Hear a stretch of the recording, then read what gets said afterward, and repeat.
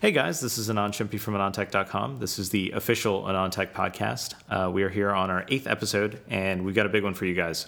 So joining us, as always, we have Brian Klug, our senior smartphone editor. Hello, everyone. We have Dr. Ian Cutress, senior motherboard editor. Hey. And for the first time, it took us 8 episodes to get here, we have Vivek Gowri, who's our, I guess you're all things mobile now? Like, you just kind of cover everything of interest to you, I guess. Yeah, I kind of just roam around in smartphones, tablets, laptops, anything. Yeah, and hopefully I'm going to probably try and rope you into helping us with just immense amount of Windows 8 coverage that we're hopefully going to be having here in the next few weeks. Oh, yes, definitely. Cool. So we have a full house. We have a lot to talk about. We want to start out with some motherboard discussion, some Haswell stuff, move into Vivek just finished his review of the second generation Razer Blade. We never talked about the new Kindles, so we want to talk about that. There's the T-Mobile acquisition. Vivek, you're a mechanical engineer or materials science major? I'm a mechanical engineer. Okay, so your engineering has actual results to it, not operating in like whatever weird space, the stuff I learned about. No. So with you here, we want to talk about anodization and some of the like scuff stuff that's been happening around iPhone 5 and get your take on that. And as well, there's some new HTC announcements and things like that we'll get to. So to start out, last week when we finished the podcast, Ian went on to kind of tell Brian and I about some of the stuff he's working on, which is actually focused around new EFI BIOSes that have an impact on boot and post times. Is that right, Ian? Yeah. Yes. So what's going on? So, just to recall what I've been doing in my testing, ever since the Z77 and Ivy Bridge platform came out, people asked for boot time tests. So I took my standard setup and measured the post times. So this is taking the board, processor at stock, 4 sticks of memory, 2 graphics cards in USB devices, and most boards generally at stock settings would boot anywhere sort of between 11 and 20 seconds. That's from when you press the power button till the Windows logo starts spinning around. With the post, what we're dealing with is initializing controllers on board, making sure the memory settings are applicable, identifying what's in the system, what's plugged in. There's temperature sensors, fan sensors, USB 3 controllers if there's additional USB 3 ports. These all take time to initialize, which all gets added into the post time. We can disable a lot of what that is, and on some boards that can offer an 8-second decrease in the post time. A lot of boards sort of stay near the same. We had a couple of boards that sort of posted in sub 10 seconds, which was they just seem to bypass a lot of that stuff. And we tend to, in the testing over these sort of 15, 16 Z77 boards that I've done, there seem to be sort of a graded scale, as in certain manufacturers would appear generally at the same sort of times. So in terms of fast booting boards, we had ASRock, EVGA, and MSI, and on sort of the 15 to 20 seconds, we'd have Gigabyte and ASUS, who we know often have a lot of additional controllers on board to manage with power, overclocking, and all the other stuff that those top tier motherboards seem to have. Then last month, I came across the P8 Z77V Premium. This is ASUS's high-end $450 motherboard, and it came shipped to me with their new cap BIOS. They didn't tell me really what it was. They just said, have a go. So I was expecting sort of 18-second boot times with my setup, and we saw 10-second boot times. So they'd obviously done something inside their BIOS to either bypass their controllers or make their controllers recognize what the previous settings were and just auto-initialize them, make sure nothing's changed. So delving a bit more into this cat BIOS. It turns out that ideally it's for Windows 8, for fast booting and full Windows 8 functionality. And then I got a call from MSI last week. Interestingly, they said, we've got something new and exciting. We'll ship you a board and a GPU. Both the motherboard and the GPU have updated BIOSes, and you should see boot times to Windows in between 2 to 4 seconds. That obviously is standing back and going, well, hang on, turn on 2 to 4 seconds. Isn't that similar to hibernation? I haven't received the equipment yet. So if MSI have got something in the works, then undoubtedly everybody else does. Whether it's restricted purely to manufacturers who manufacture both the motherboards and graphics cards, I don't know yet. That seems like horribly unbelievable, right? 4 seconds from power on to Windows desktop? Is that what they're implying? Yeah. That's what I was told over the phone. That's not boot to the... You're counting boot to when the Windows logo starts throbbing, though, I thought you said. Yeah, so my test is to when the Windows logo starts, because after that, then you're sort of dictated by software rather than hardware, which is technically not what I'm testing. But this is what I was told by MSI. Gotcha. 2 to 4 seconds from power on to Windows. For Windows 8, if you're at Windows 7, I was told...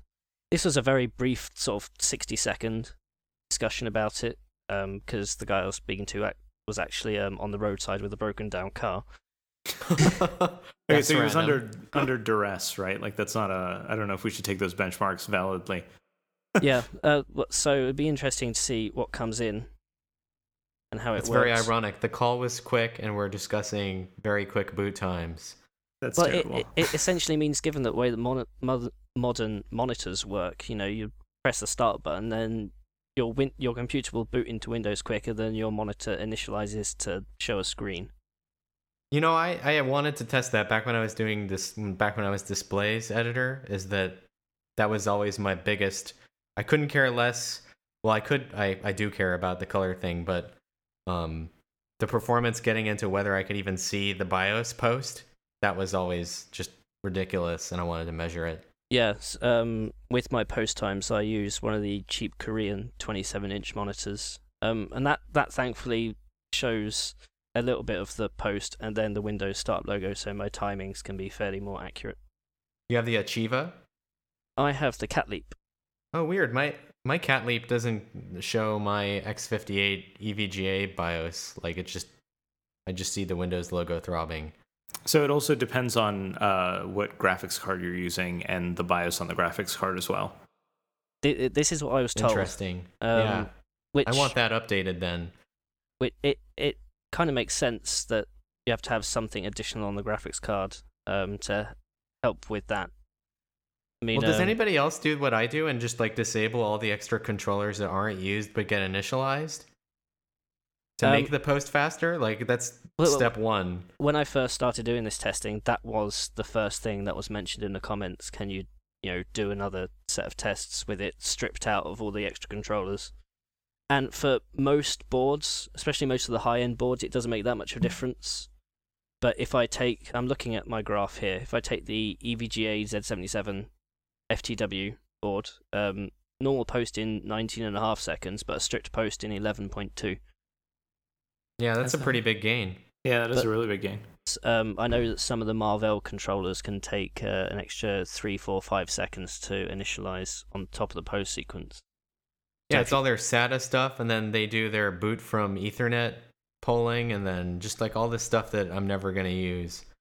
The EVGA board was quite nice because it had an option which was extreme overclockers option, which essentially took out all the extra controllers. No, that makes a lot of sense. So one thing I've always wondered about, actually, we've been very, very focused about reducing post times on PCs. I'm curious, Brian, and actually Vivek, you too, how much does that matter, or just overall boot from scratch time, how much does that matter to you guys on the phone side? It's obviously, I don't know, it's much better than it used to be when I was testing RIM phones. Yeah, they had BlackBerries Palm take Pre. too long. Does anybody remember Palm Pre? The boot time there, you can just Like I bought a Veer, and then I turned it on. Like I bought a Veer like 2 months ago. I just like felt this strange need to buy a Veer, and they're on Amazon really cheap. And the first thing I did when I powered it on, I was like, oh yeah, I remember this, because it was like 5 minutes later. Like I went and like checked my mail, like cleaned up the kitchen, just like sat on the couch, like mused about my life for a bit, came back and it was still booting. Reminds me of the HTC Hero. So I had to reset an HP touchpad. Like, oh god, factory reset it. It took forever. Like, it was like I could have reinstalled Windows on my laptop or desktop or even a netbook by that time. Well, so that's why I like, this always bothers me whenever I have to like actually reset a phone. I'm like, this takes longer than my desktop. This is ridiculous. But Brian, I'm curious about you. Does that matter at all to you? Oh yeah, definitely. It matters to me because I'm always popping the SIMs in and out, and you have to usually do a battery pull. Yeah. But I don't know. Most of the devices that I test these days, like the flagship Android phones, they're way under a minute. Like it's a matter of seconds. It's been a long time since I've been like, this is unacceptably long. You know, like RIM always had boot times that are minutes. Like, yeah. And same with, and Palm never got the boot chain right. Like I wrote about this in one of the reviews. It's just like, if you go look at, this has been fairly well documented too, is that they never had the resources to get that under control. Like they never fired their timers right when you're booting the kernel, so it would just time out. All the steps were timeouts. So when a phone is booting, what exactly is it initializing? Well, everything. It's just like a PC. I mean, that's the thing. There's nothing different there. I'm debating which has more to initialize, either a phone or a fully laden desktop. And well, see, the thing with the desktop is that it sounds like they're always searching for what's new. Like the Marvell controller is always trying to see, like, have they attached another serial ATA device? Yeah. Right? And it sounds like the optimization that they did is that they're just going to assume that it's unchanged. You know, like in the fast boot you were just talking about, they just assume, is it the same state? Sure, then just boot. So on a phone, it's not like I'm going to be hot plugging drives ever. Most of the I mean, like, it's, you know what I'm saying? So that's the optimization they're able to do. Well, that's the thing. On a phone, none of the hardware changes every time. So the boot, when you initialize everything, it should be fine. With when it comes down to certain controllers on PC space, it rather than it being sort of, is anything new, it's just a fixed initialization sequence, whether anything's new or nothing's changed. I think with this new fast booting stuff, there is the potential of either it's saying everything's the same, therefore everything can be up in 4 seconds, or it's doing a sort of semi-delayed tactic, whereby it lets you access to screen all the vital components, and then over the next 20 seconds, things like the network kick in, additional SATA controllers, hopefully if you're not booting from them, or something similar like that. There's a million different ways that they could do this. But with a phone, what are you going to change? The SIM card, the SD card? Well, again, they do. There's a thing in Android that basically boils down to, it's similar to hibernation. They save the states. You know, I mean, personally, again, I don't think that Android... So is that a NAND speed that it's being delayed by? It's gated by? Probably. Like, most of the time they've done, I see really good optimizations for... Like, again, I can't think of a single time in the past, even like 3 years, that I've looked at an Android phone and thought, wow, I wish this booted faster. You know, like, it was always the OEMs that just had problems in general that boots really slowly. And again, I think it's just a function of there's nothing ever changing there. It's fixed, and it's not mutable. You know, like there's I can't remember the name of the setting in Android. I'm spacing out on it. But this is a pretty common thing to ship turned on, and it makes boot faster, but has some issues with certain apps. Like, you'll see a setting that dictates this. On HTC, I think it's fast boot. Right, it's just called fast boot or something. Well, there's fast boot, which is a protocol for what's it a protocol for? It's, you know, like when you do ADB fast boot, it's a way to just like flash stuff over USB. that's one thing. But I think there is another thing that's fast boot as well.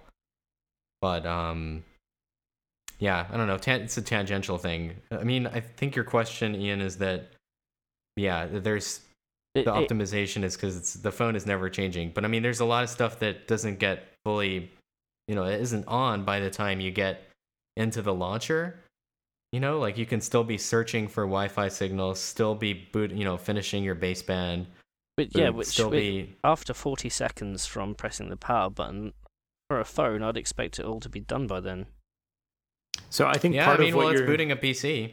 I think part of what you're seeing is, one, you touched on it. A lot of these phones use like bargain basement pricing eMMC controllers that are just terrible.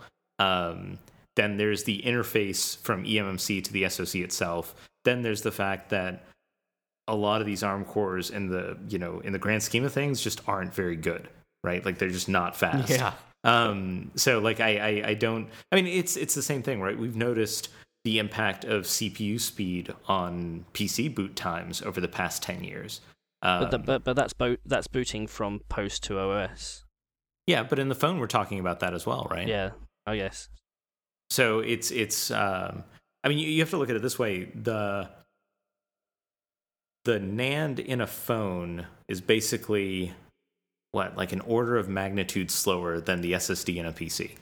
Right? Like it's even slower than a hard drive in most tests. So there's just a ton of room for improvement there. And then just the cores suck. Like they're just not good. Like they've been getting better, which is great. Like I'm glad we're moving forward, but we're still batting well below average, right? Like it's just not acceptable at this point. What's interesting to me is on the PC side, it sounds very much like this is a platform problem, right? Like that you mentioned MSI came to you and said, hey, we've got a new BIOS with a video card with a new BIOS, and the combination of the two can result in this like ultra fast boot time. And I think what we'll need to see if we really want to address this as a problem is kind of this holistic platform solution where Marvell and everyone who takes up space on a board that's going to have a role during post has to get together and say, look, you can't just waste 5 seconds doing whatever the hell you want to do, right? Like you have to, you're given 200 milliseconds, you do your work and then be done because we need to make things better.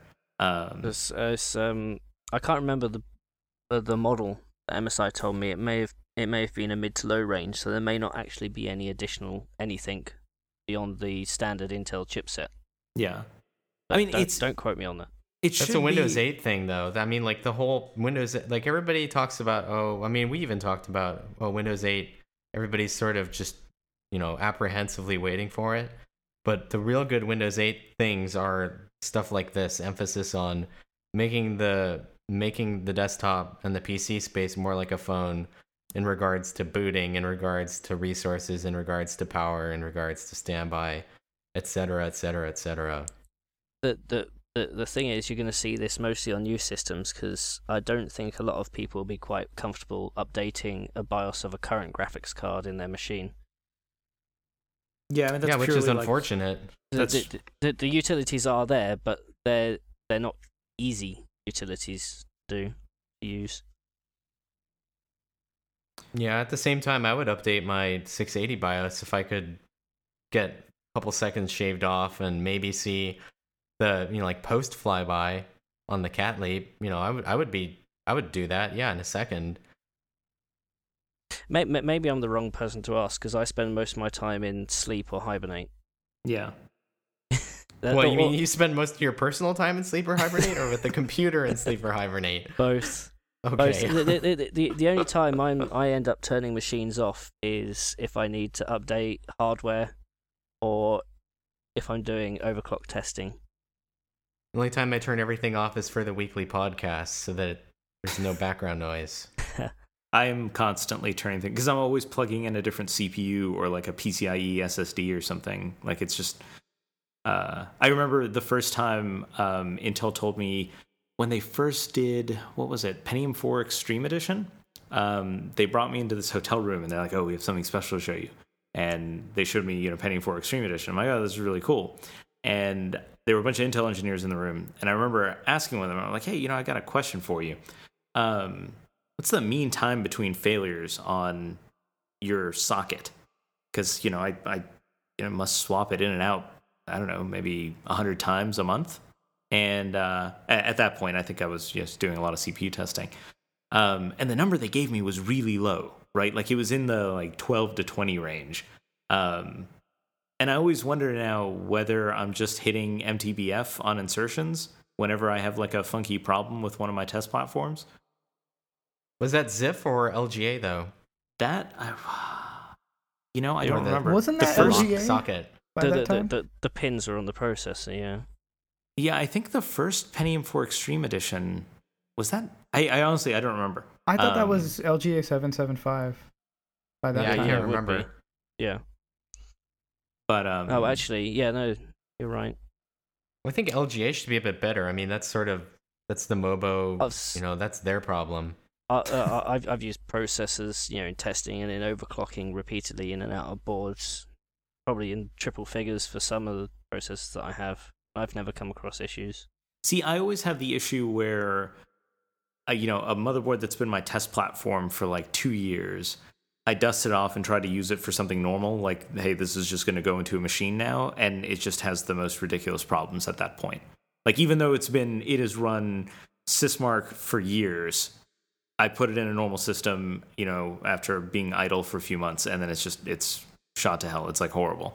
And I always kind of blame that on, well, I must have just tripped up MTBF on something. Do you believe in the static demon? I do believe in the static demon. So do you wear a wrist strap? Rarely.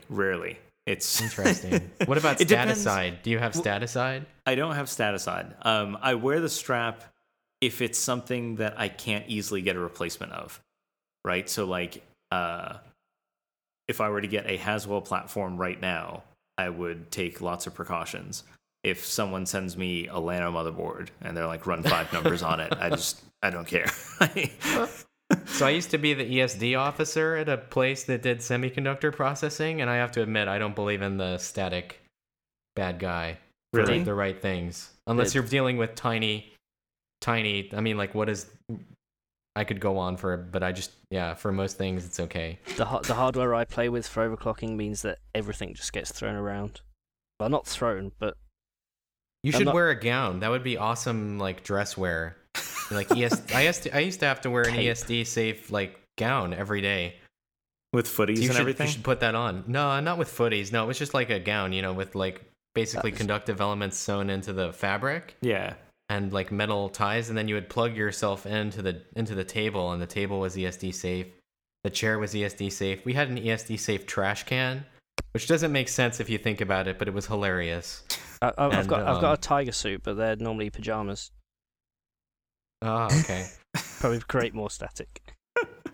So the other thing that happened in the PC space is I finally, a week late, published the Haswell article, which I guess, has everyone read it by now, or you can just pretend you read it?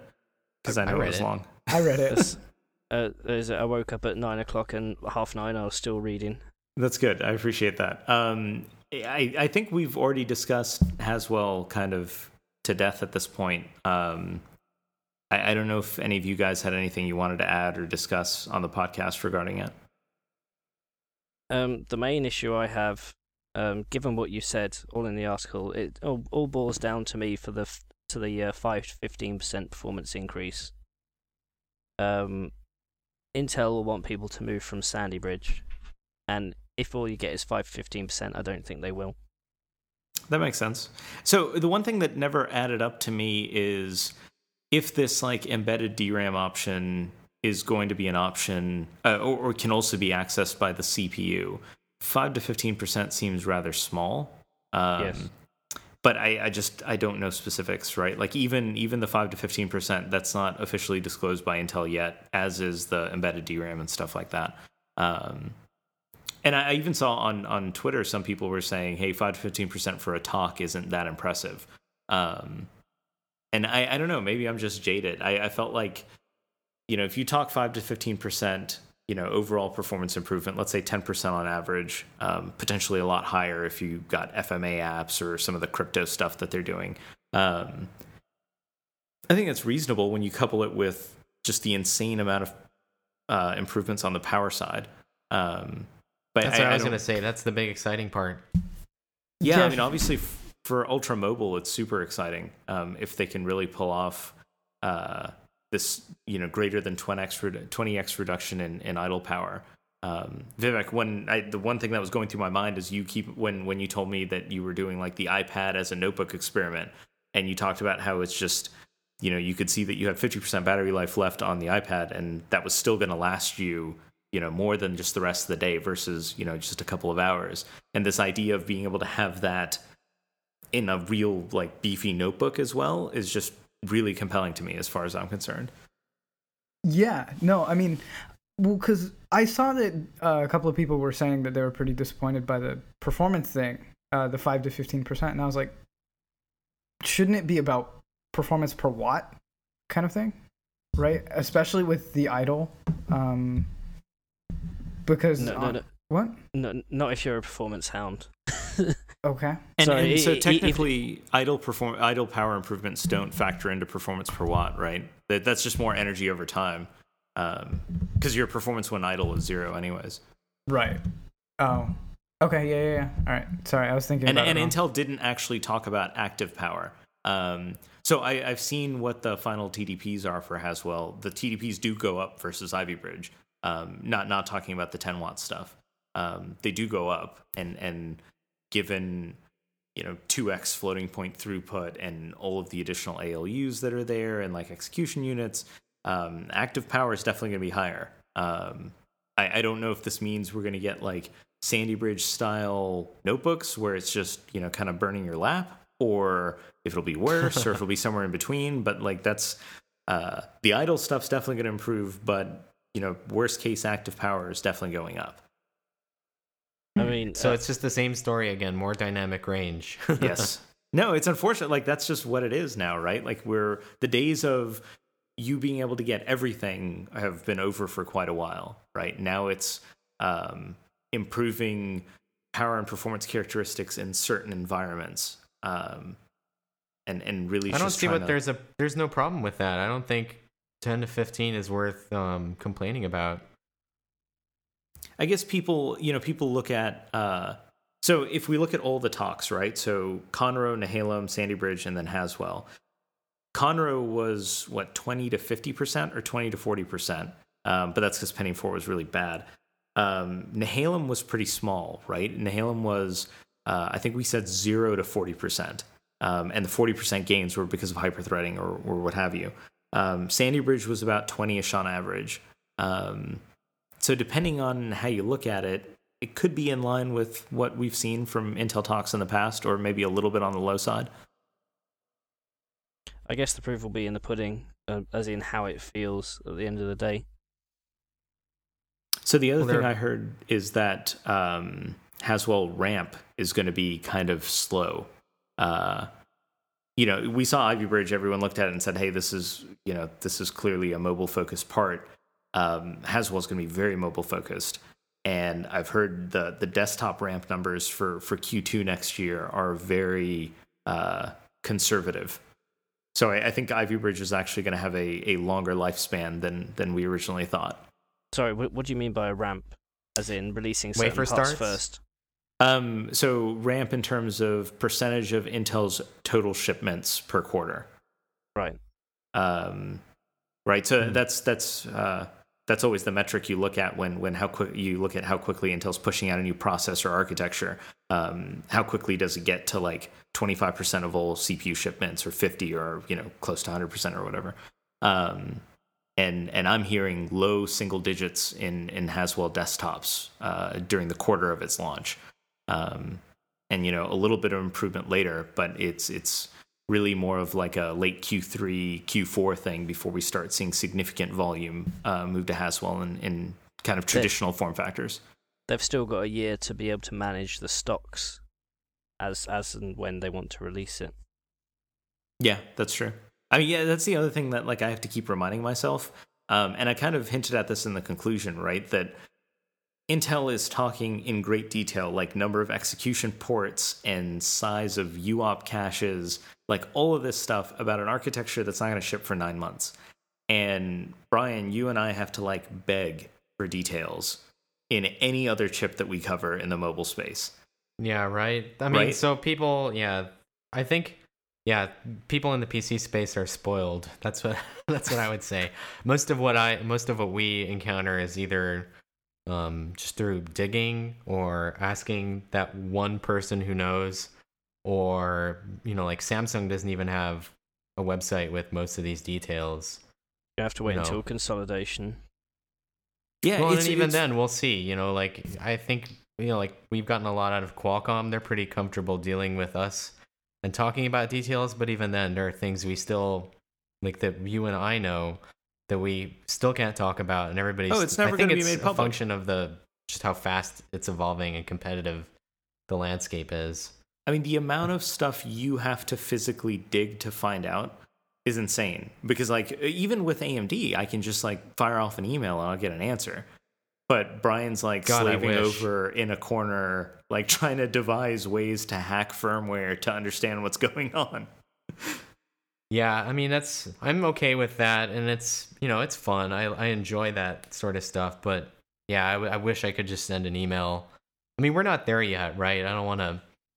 There's no one to blame. It's just we're not there yet, and I think there's a lot of pushback still, with people sort of not recognizing that people want to shop for a phone like that. Yeah, or at least analyze / look at it that way. I don't know why there is, but it's not like more knowledge is going to be worse.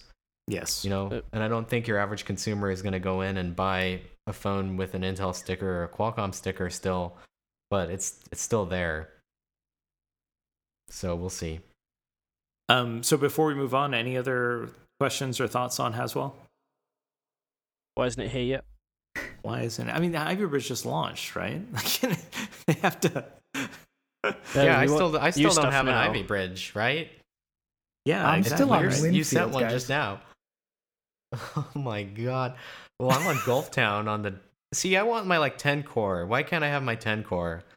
So I think your 10 core. No, so the 10 core Ivy Bridge EX for servers is going to be 10 cores, right? I have a couple of the 8-core Sandy Bridge Xeons. Okay, so so sounds I want that. But they don't overclock, so I'm not happy. Well, I don't really care about how far I can push it overclocking. I just want it. You just want to see Task Manager having 16 or 32 of those little bars going up and down. Absolutely. But because they're Xeon parts, you're $2,500 each. Well, unless I can somehow snag a review unit or just I don't know, come up with a good excuse for why I need one. Yeah, for obvious phone testing. Engineering samples. Yeah, for running the Android emulator. God, that thing is slow. You can always test one of those. I don't know if you saw this I'm sure you did the day 3 of IDF where they talked about the virtualized base stations. Yes, that's a big thing. That's awesome too.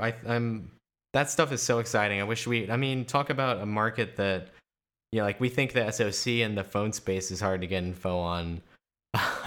I challenge you to go find what's in a base station. Yeah. Right? you can't, we know what's in a base station. Just a lot of ARM cores and then just tons of DSP. And, sometimes you'll see Xeons and then they're just running software that Alcatel / this is the other thing. It's all software defined radio. Yeah. So you see these people are oh no, are they going to have to change the X or Y? No, it's software defined. Come on, this is 2012. But yeah, so that's just tons of cores. So I want my tons of cores. So for people who didn't follow, the idea there is instead of having all of this kind of custom proprietary hardware and your cell towers or cell base stations, you would virtualize the software and run it on basically just Xeons in a data center, and then reduce the amount of kind of on-site hardware that you have, put all of that in data centers, and then have them load balance across all of your cell sites, right? So now if you have one cell site that's, let's say, active during half the day and really idle during the other half, and you've got another cell site 300 miles somewhere else that has the kind of opposite usage, you can now have one server that kind of handles everything, and the end users never really notice. And this was a big deal. I think they had China Mobile on stage, where they were just talking about deploying this in China and how it's just such a big deal because they have so many mobile phone users there. It's a really awesome optimization technique too, because then you just send the IQ data. I believe that's what I believe they have the transceiver still at the cell site, and then they just literally send IQ data over fiber, and then that shows up at your your base station thing, your virtualized instance. Isn't latency this is pretty common. Issue? No, I mean you're going to incur that latency anyways, right? Like there's no free gains here. Well, yeah, no, just sending all this data back and forth over fiber. I mean, you're limited by the speed of light, so. No, but you're limited by the speed of light, but you're also limited by the process. Like the electrical processing is always going to be more than just raw propagation. And then in this case, it's probably even lower because there are interfaces between the node, base stations or enode Bs. And if you're talking to a box next to you or inside of a VM, so like what's the network interface look like? It's just literally the VM talking to another VM. It's probably going to be even lower, as opposed to I'm going to have to talk out over this microwave backhaul link or go talk across, Ethernet or like a local ring fiber to the other enode B. Like when you're doing a handover, like imagine a handover, I have to pass all the state table information. Like this is a big thing. I don't think people appreciate in GSM, WCDMA, and LTE. It's all the state table stuff is done on the base station, as opposed to like the US way of doing things with CDMA, which is like it's just a router. Like I just ask for things and I get them. Whereas in WCDMA, like the phone is just sort of this accessory, and all the thinking is done on the network. Like when am I going to hand over? So yeah, putting all that stuff in a data center is just a huge, like, awesome strategy. And the other benefit is obviously now you move. I mean, because obviously Intel wants to put this on Xeons, which are expensive, but I'm guessing that those platforms end up being a lot cheaper than the kind of proprietary custom hardware that you get from everyone that supplies into the base station space. Well, what was it that TI was saying? They have like 90% market share in this space. They have like just a million A15s, or previously was like a million A9s, and then DSPs. Interesting. I mean, I wouldn't doubt it, right? Like it's just when you can switch to commodity PC hardware that there's already tons of that exist, I feel like that always does wonders for cost. Oh, sure. Yeah, I don't doubt that for a second. I read an interesting article way back, it's a couple of years old now. The advantages of improving hardware versus hiring programmers to improve efficiency. It basically said, stage 1, throw better hardware at it. If that doesn't work, stage 2, hire programmers. Well, I mean, that's totally how we ended up in this whole mess we're in today, right? Where that's all we did. We just threw better hardware at the problem for 20 years, and then we ended up with like a really inefficient hardware stack and then really inefficient OSs on top of that. And that's why we have this, kind of ARM mobile OS resurgence that happened. And that's why everyone, Intel on the architecture side and Microsoft on the OS side have been kind of like backtracking and adding in efficiency and a focus on things that honestly they just didn't focus on for so long. How many cycles does it take from clicking the start button to make the start menu appear? Is it on the order of like thousands? Oh, way more than that, right? It was a ridiculous number of instructions just to like have the start menu open up. So that's how bloated this whole we'll just throw more hardware at it indefinitely thing has gotten us. Yeah. And now, unfortunately, I'm afraid we're just going to correct in the wrong direction, right? Where we just go, yeah, everything's good enough. That's fine. Let's just focus on software. But I guess that's I mean, if that's the optimization for a while, then when we start throwing more hardware at it, it's going to be that much better. That's true. A flip-flop or a TikTok. Wait, somebody already does that. Or just, I mean, that's the problem with pendulum swings, right? I don't like the swing part. I like the nice, happy part in the middle. So last thing we want to talk about on the PC side is, Vivek, you just finished up the second gen Razer Blade notebook review. How did that go? Actually, I was in Haswell land all this week, so I haven't even looked at what your final take was on it. Yeah, so basically it's very similar on the outside to the first Blade. They just really significantly upgraded the internals. Like the first generation Blade they called it a gaming notebook, but it had a dual core. It didn't have a GTX class GPU. It was not fast. Or it wasn't as fast as it should have been, considering they priced it at $2,800 or something. It was very near $3,000, and they were like, yeah, it's the world's first gaming notebook, and it was like a dual core, and just like we were like, come on guys, like, yes, it's beautiful, but no, come on. The second gen gets with Ivy Bridge and Kepler, they just went with a 35 watt quad and GTX 660M. So, it's just significantly more competitive internals, and they dropped the price too. So, what is it priced at now? It's now $2,500, which okay. is still expensive, but it's it's within the same range as like an M17X, well loaded, like an Alienware, is right around there. Like the 2,000 to 2,500 range, depending on what GPU you want. The only problem is now the GTX 660 it's almost the same as the GT 550M, right? So, like, they just got stuck in the wrong NVIDIA cycle.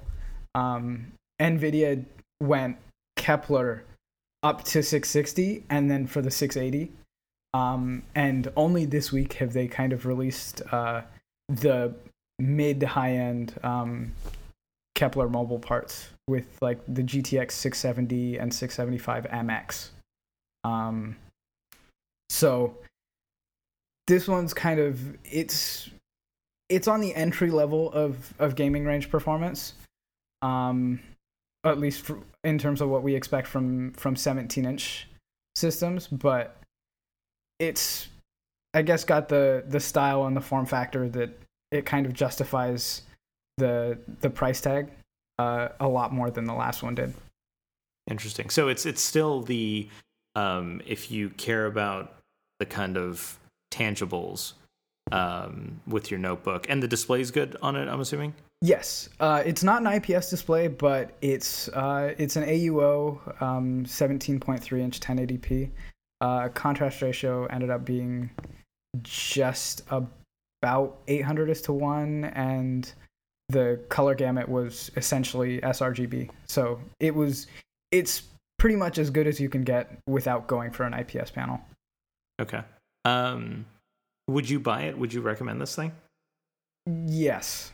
If you're looking for, out and out performance, you have to go with something with a GTX 680M, right? Like there's no other options there. But so yeah, I'm looking at some of the gaming benchmarks, and it seems that 1080 it struggles to get 60 frames a second on especially a lot of the newer titles in like the past 12-24 months. Yes. Yeah, it definitely didn't get anywhere near 60 3. On most of it. I think because I was talking in like the 30 range. I think it on enthusiast level, like at 1080p, it was easily 30 on everything except for Battlefield 3, if I remember right. Yeah, it really struggled there. Yeah. And see, I'm used to testing processor graphics, right? You guys are talking about numbers that I never see anymore. It's just if it's above 13 by 7 and getting more than maybe 20 frames a second at high quality settings, I'm just blown away. Like, that's just amazing performance to me. Like, I guess Is it weird that the most exciting thing about this for me is that they put the trackpad to the right of the keyboard, which is the way it should be. Yeah, no, and it's got that awesome LCD under it. Like, for gaming, it should be to the right. It should not be underneath. No, it's great. And actually, just in day-to-day use, it's so much more natural than having it underneath the keyboard. Yeah. It's mind-blowing how usable that is. Because otherwise you have to sit far behind the notebook to like, and you get this weird thing where one arm, Yeah. you're like chicken winging your laptop. Like one arm is really canted, the other one isn't. But here's the thing: if you're not used to it, you really like. Jared absolutely hates the mouse layout. He's like, "This is senseless." And I'm like, "No, that's." See, for me, just looking at it, this looks perfect. Yeah, exactly. That's the thing about the Blade. Even though by the numbers, it's never going to be kind of better than the Clevos or the Alienwares. It's just nicer to use. Also, it only weighs 6.5 pounds, so I actually want to carry it, right? Like, it's in the range where that's good enough. I'll carry that. Whereas the M7 seems like they nailed what they're good at. You're saying, I mean, like the keyboard looks awesome, the mouse looks awesome, the chassis looks awesome. Yeah. Does that weight include the power supply? Power supply adds another 3/4 of a pound. The power supply is actually really, really small. It's smaller than It's smaller than my. Yeah. It's coping with what, 95 watts or 60? Because the processor's 35. It's 120 watt PSU, or 120 watt AC adapter. And I think the system was the CPU is 35, the GPU was 45, and I think it was topping out at close to 100 and 105 maybe. A little bit less. If you're really hitting CPU and GPU, it does not charge quickly. But it doesn't do like the MacBook and then just draw from battery and lie to you about it? No, it does not do that. That I actually checked to confirm. It does not do that. That's good. I love when mine does that. Dude, that's Sandy Bridge, man. I'm still shocked that you can cram nearly 1 billion transistors of, very high performing silicon into some of the chassis that these go into. Yeah. Oh, sure. My complaint is I want bigger power supply. Like they just didn't spec it out right. Yes. What is the Apple part? Like what's the wattage on that? I believe it's 65, or maybe 65? It's 90. I'm sorry, 90 watts. 90 sounds more right. I think mine was a 65. I had a 13-inch though, so I never had any issues. Maybe it's 95. Don't quote me on it. I don't want to get a bunch of emails saying I'm wrong. Like this is me just like off the cuff. So I think everyone should be writing emails to Brian right now as you hear this. I already started. Like this is something I should have known. Oh, it's 85. Okay. Yeah. Which is clearly not enough because like it'll just draw, like the PMIC will just draw from the battery, like you'll see not charging and then the number going down when I'm encoding videos. This is why I hate videos. This is like why I don't do videos. And then it just is going down. It's just like chewing through my battery. The solution would be for QuickSync support to be universal, but of course that's apparently too much to ask. Yeah, the pixels look too different from the. Well, I like that section in the Haswell thing where you were like, apparently it'll take another generation before we get to x86 quality video encode.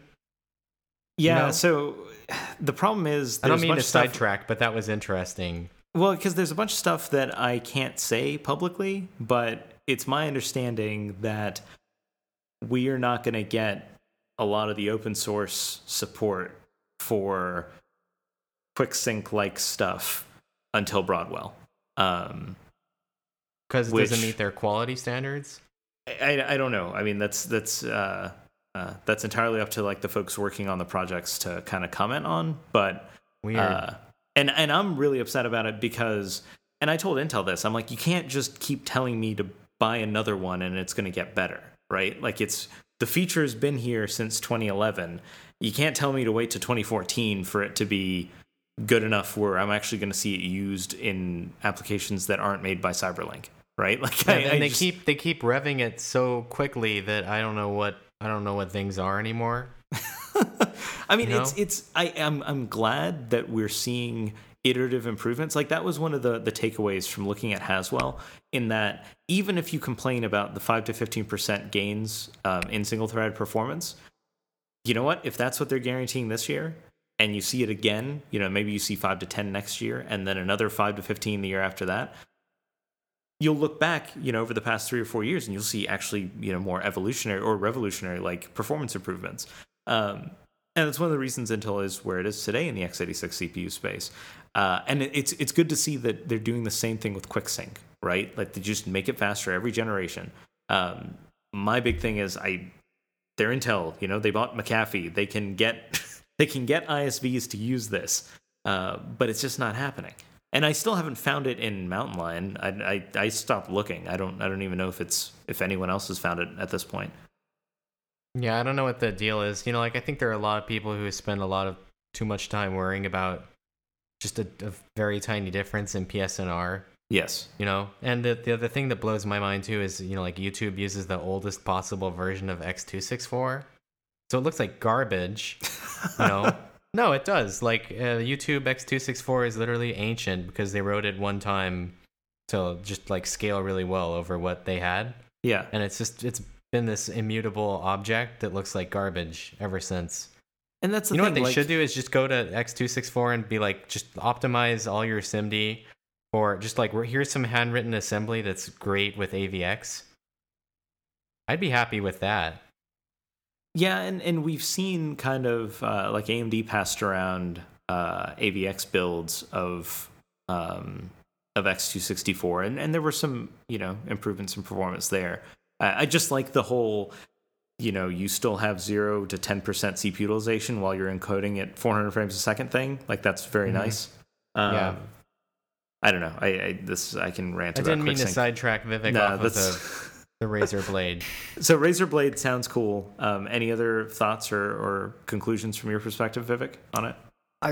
If you're looking for a gaming notebook that looks good and is still portable, I mean, it's the only 17-inch system right now that I'd consider portable now that the 17-inch MacBook Pro no longer exists. Because it's really the only one that's less than 7 pounds now. But yeah, other than that, it's pretty similar to the old one. They fixed some stuff with like the LCD trackpad. It actually works now.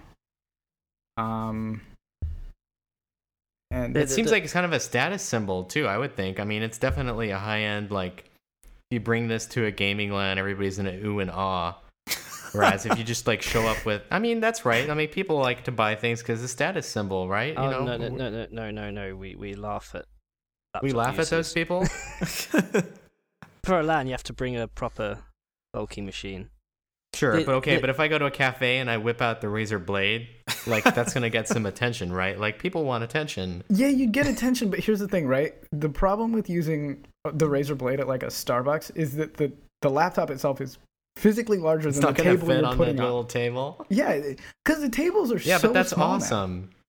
People always go to cafes to be seen, though. That's the thing, like rarely is it I just want to go there and just, I mean, like I go there just to work or write to get out of the office, but people like to be seen, I think. And if you showed up with one of these bad boys, the people would be like, whoa, what is that? So at various Sometimes points in probably time, not in a good way, but maybe.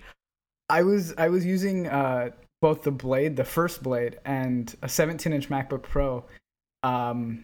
I was at the same time. Yeah, I was doing some coding assignments, and I went to meet up with a friend at Starbucks, and I was doing the coding on the 17-inch MacBook Pro, and then I was also doing some benchmarking on the Blade, and we took up like 2 or 3 tables, right? Because I just that is awesome. Because I had these array of laptops. It was awful. It was like there's this one guy who goes to the cafe I go to, and he brings along a desktop LCD every time. So I keep wanting to like outdo him and bring my exoskeleton PC and the Achieva, and just like plop it down there and just like, yeah, I've got a full-on desktop, like just deal with it. Spend a day in Starbucks. You've seen the pictures of guys Not that bring Starbucks, iMacs, though. right, to Starbucks? I see that all the time. Like I say, people go to Cartel with just like their desktop, or like I used to bring 2 notebooks sometimes, but nothing huge. Brian, is that were 2 you, notebooks and 6 phones? Yeah. Were you with me when someone brought an iMac to the press room at something? Yes, yeah, I was with you. That was at Mobile World Congress. That was Mobile World Congress. I remember we were like, where's the press room? Let's go find it. Yeah. And it was like early morning. It was like 6 a.m. or something, because the starts there are just like absurdly early, like 8 a.m. everything starts. Yeah. And we went to the press room, and it's like packed and just full of people like eating everything. And there's this dude who's got his iMac in a box. Like, he brought the box. Like, actually pretty smart. Like, he probably shipped the box with the iMac inside, and he just like got this out in the press room, like hooked up. And it was the 27-inch iMac, right? This wasn't the small one. Yeah, and I was like, I don't understand. Like, how is this working? Like, does he go to meetings with that? What's that? Is that like £20 worth of kit weight? He had everything, but I mean, of course, it fits in the styrofoam. Like, it fits in the box. You know, it's bizarre. So maybe like we're making fun of it, but maybe I'm just jealous. You know, like this guy's like, I don't care what anybody thinks. I'm bringing my iMac this time. Like, I need to encode my videos faster. Any last words on the PC side before we move into tablets and then phones? Yeah, the Blade, it comes with mechanical hard drive plus 64 gig of solid state storage in a caching SSD. If I was going to spend $2,500 on a gaming notebook, I'd probably want an SSD in there. So the first one came with a 256 gig SSD, and I actually kind of went off at Razer's CEO about this. I was like, why would you do this, right? Like, because the SSD last time was good, right?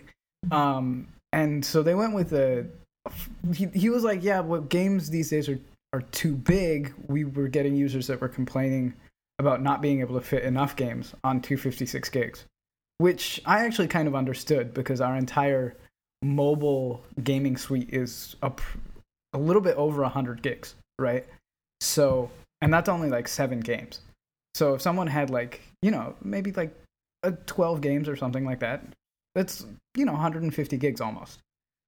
But I just didn't think that 500 gig mechanical hard drive plus caching was the way to go. I thought that if they had gone for something like 128 gig MSATA boot drive and then had like a 750 gig hard drive on the side as just like storage, that would have worked a lot better. So when you buy this notebook, does it come with like Steam pre-installed? I don't think that it doesn't come with anything except for Razer Synapse pre-installed. Like, there's because the way to get around this, I mean, I'm a Steam user. I have 180 odd games on Steam. So if it actually came with Steam installed, with Steam on the mechanical hard drive, you just go, okay, I'll download those games and never worry about storage, but you still have the SSD performance for booting in general OS. Yeah, I mean, so boot performance actually went down by more than what I thought it would.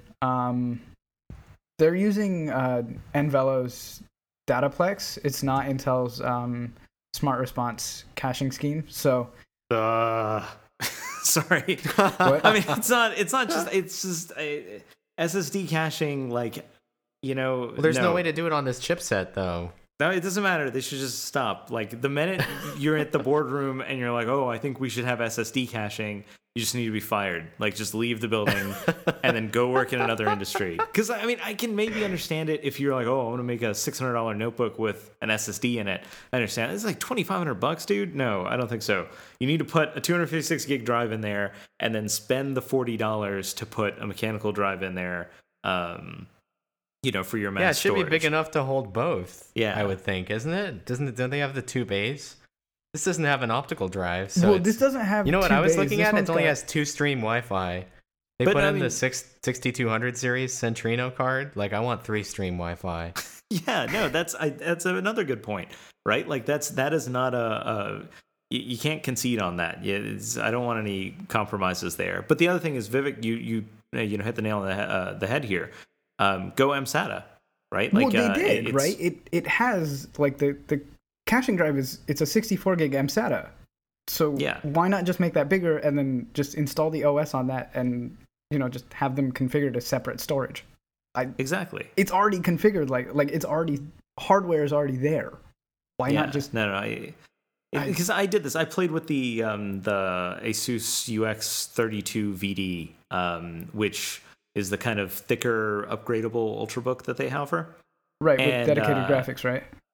Yeah, with the discrete GPU, and it's got SSD caching.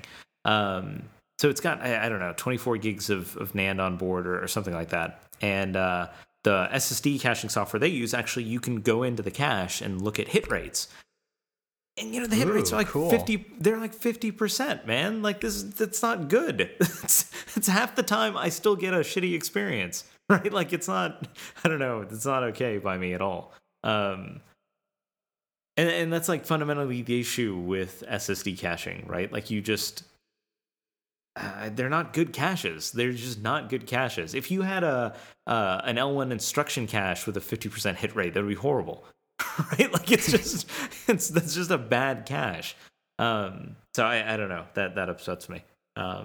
Yeah, I mean, I went off like I think I put in a solid 3 paragraphs describing why that wasn't good in my review, and I've told multiple people at Razer multiple times, including Min, and Min kind of agreed with me, but then he was kind of like, yeah, and I was like, there's not that much of an argument you can make, right? Like it's Min, the CEO of Razer. His response was, something along those lines. We had a longer discussion about it, but it essentially came down to just that's how it happened. I guess I don't know. Friends don't like, let friends deploy laptop SSD where you caches. don't have an SSD, right? There's not really a good reason for it. And I'm telling you, like this, if I know Christian's his review of the Samsung 840 using TLC NAND, like that's almost done. I think that's the solution to all of this, right? Like it's say goodbye to all the really bad SSD controllers, say goodbye to SSD caching. If you're budget constrained, you'll just deploy a TLC based drive, and you can back that up with some mechanical storage. Anyone buying a $2,500 gaming notebook knows how to manage 2 different drive letters. Like I don't think the simplicity. I was going to say that too. Yeah, that argument is gone. Yeah, when you're talking about enthusiasts. Even like normal folks, right? I see people, some guy at the Genius Bar, like trying to deal with internal versus external storage. He gets it, right? This one's full. You got to put it somewhere else. Like people have closets and drawers. Like they know how that works. Like you can't put everything in the instead same of folders. It's like put your folder in this filing cabinet. Exactly, right? Like people. What you need is a device where it actually gets heavier the more stuff you have on it. Okay, that'd be horrible. No, I'm sorry. These analogies are just like I hope they never catch on. So the other cool thing is I didn't actually get to mention this, but NGFF. The next generation SSD form factor, like that's actually a standard now. So that stupid gumstick proprietary thing that Apple and Asus and everyone keeps inventing, that's actually going to be a standardized form factor that people will deploy. It comes in various sizes. They'll be interchangeable.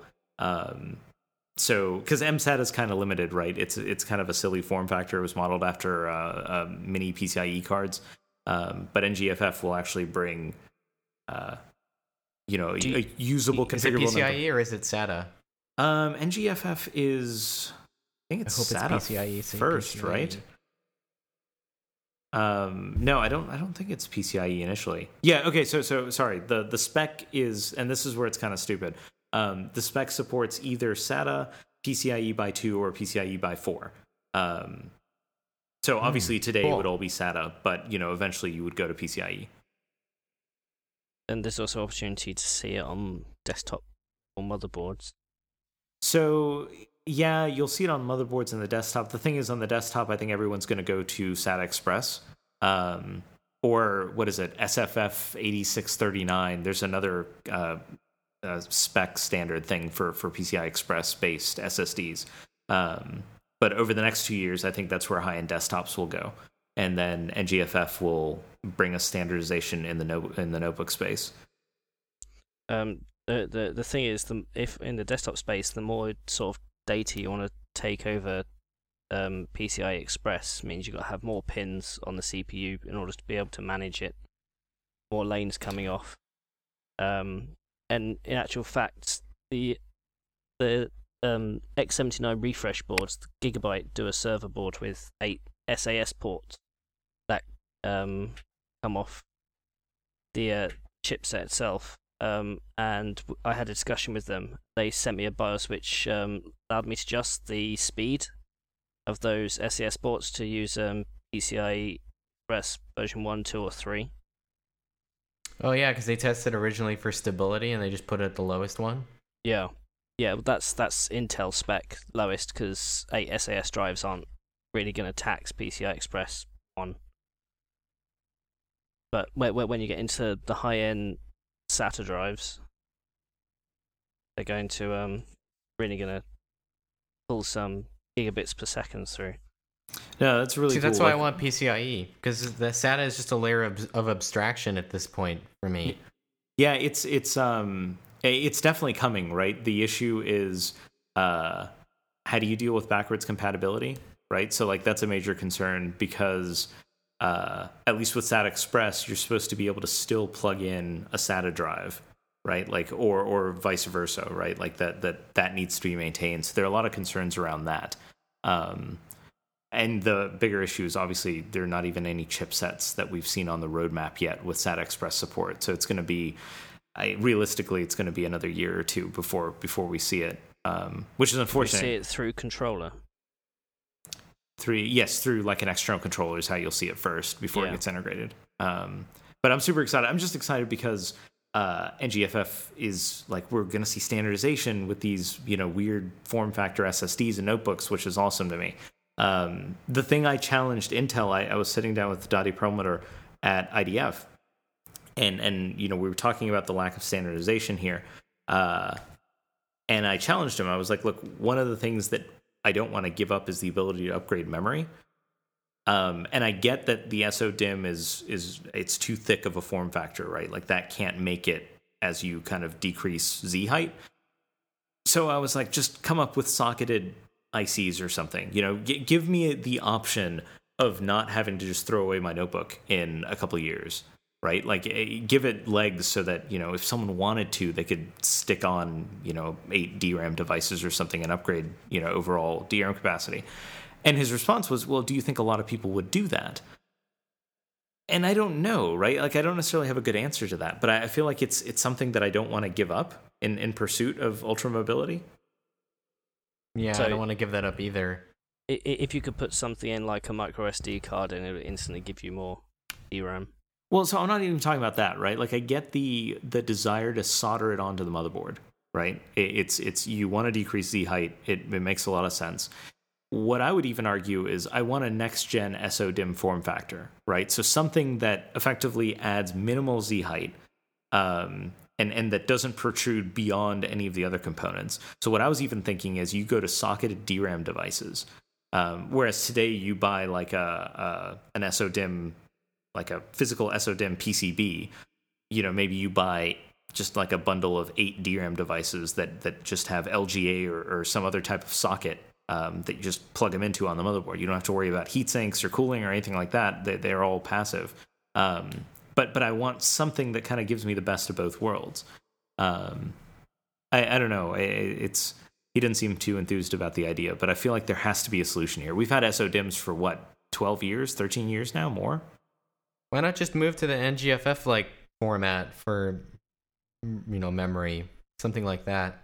That could work as well, right? Like the reason I said keep it on the motherboard is because people seem to already have wanted to do that, right? They're already like, hey, we're just going to stick this on the motherboard.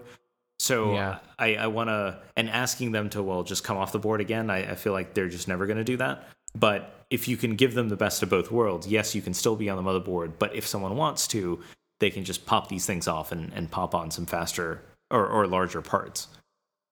So the problem with NGFF is, how many pins have you got between the device and the board? 12? I could run the pins on the other side is what I'm saying, on the longer side. Right, because with SODIMM dealing with 204 pins. Oh yeah. So sorry, Brian, you were saying run DRAM on the other side of NGFF. Yeah, I mean, or just something like this form factor. Like the problem The problem with SODIMM is that they put the devices on both sides. No, is NGFF both sides or just the underside? It can be either. Yeah, it can be both. I think the other thing is the geometry. It seems like everybody, the notebook OEMs, have sort of adopted independent, each in their own independent scheme, a layout and a geometry that has a very tall aspect ratio. So probably that just fits in whatever, like CAD tool that they're using.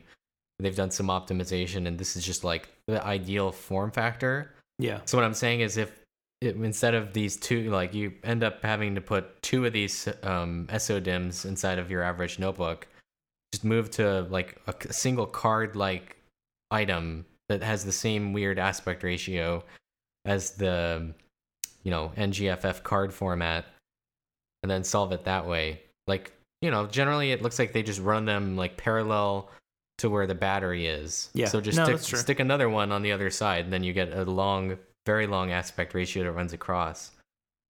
Yeah, that's true. That's another, like, that could totally work, right? It would give you, and to Ian's point, the trick is, well, how do you get enough IOs on that narrow little connector? Obviously, like DDR is a parallel memory bus. It's not as narrow as SATA is, but I feel like that's still a solvable problem, right? Yeah. Either way, I feel like no one's working on this problem, and that bothers me. Well, don't forget memory margins, especially for desktop PC markets, are so small. They are. So you know what I heard? What I heard from Apple when I ran my mouth about why I didn't want a Retina MacBook Pro if it was ever going to be, here's a computer that you put in the trash when you're done with it or something breaks. Yeah. And he said that, I talked with a PM about this, and he said that the reason that they had gone to soldered on DRAM is because the mean time between failure and the failure rate is so low now that they can do this. That basically the only reason that they ever had SODIMMs to begin with was because when they were fixing computers and things were failing, it was, RAM was a common thing. And now the yields and the stability and the level of understanding about, like, here are what the errors are going to look like, and here's how common they are, that now gets weighted into their computation for what is our tolerance for this is going to be a failure point, is so low now that they're comfortable with it. So it was never a function of upgradability. Like, that was just an unintended consequence. Interesting. So yeah, from their point of view, it was never, we want people to upgrade the RAM. It was always, well, if you take it into the store, this is something they can do there, as opposed to you need a whole new motherboard. So I found that interesting because I hadn't thought of that before. But, no, I hadn't. And then either. I was like, I just want the notebook even less now. I was like, if that's your optimization, then that just makes me want it less. Like, but that was just me speaking frankly. Like, I wasn't being like pushy about it or anything. Yeah. But, I mean, that is the one major concerning point about the Retina MacBook Pro. Like, to me at least, is just the lack of upgradable memory. Right? It's like, what happens if I decide disposable. I want to? Like, the good thing is they're making it minimum 8 gigs, but then it's a $2,300 computer, right? So if it didn't have 8 gigs of RAM anyways, it'd be a problem. But like, what happens if I want 16, right? Like, it's just, you can't just scrap it for that, right? Yeah, and that's why we need a new, like, a truly low profile, small form factor, removable DRAM standard. Yeah, and I think not necessarily so Apple would use it, but Intel can push it on all of its other partners. Yeah, and I definitely think that if it were to happen, it would have to be on the board, because nobody's going to go for another separate PCB type thing.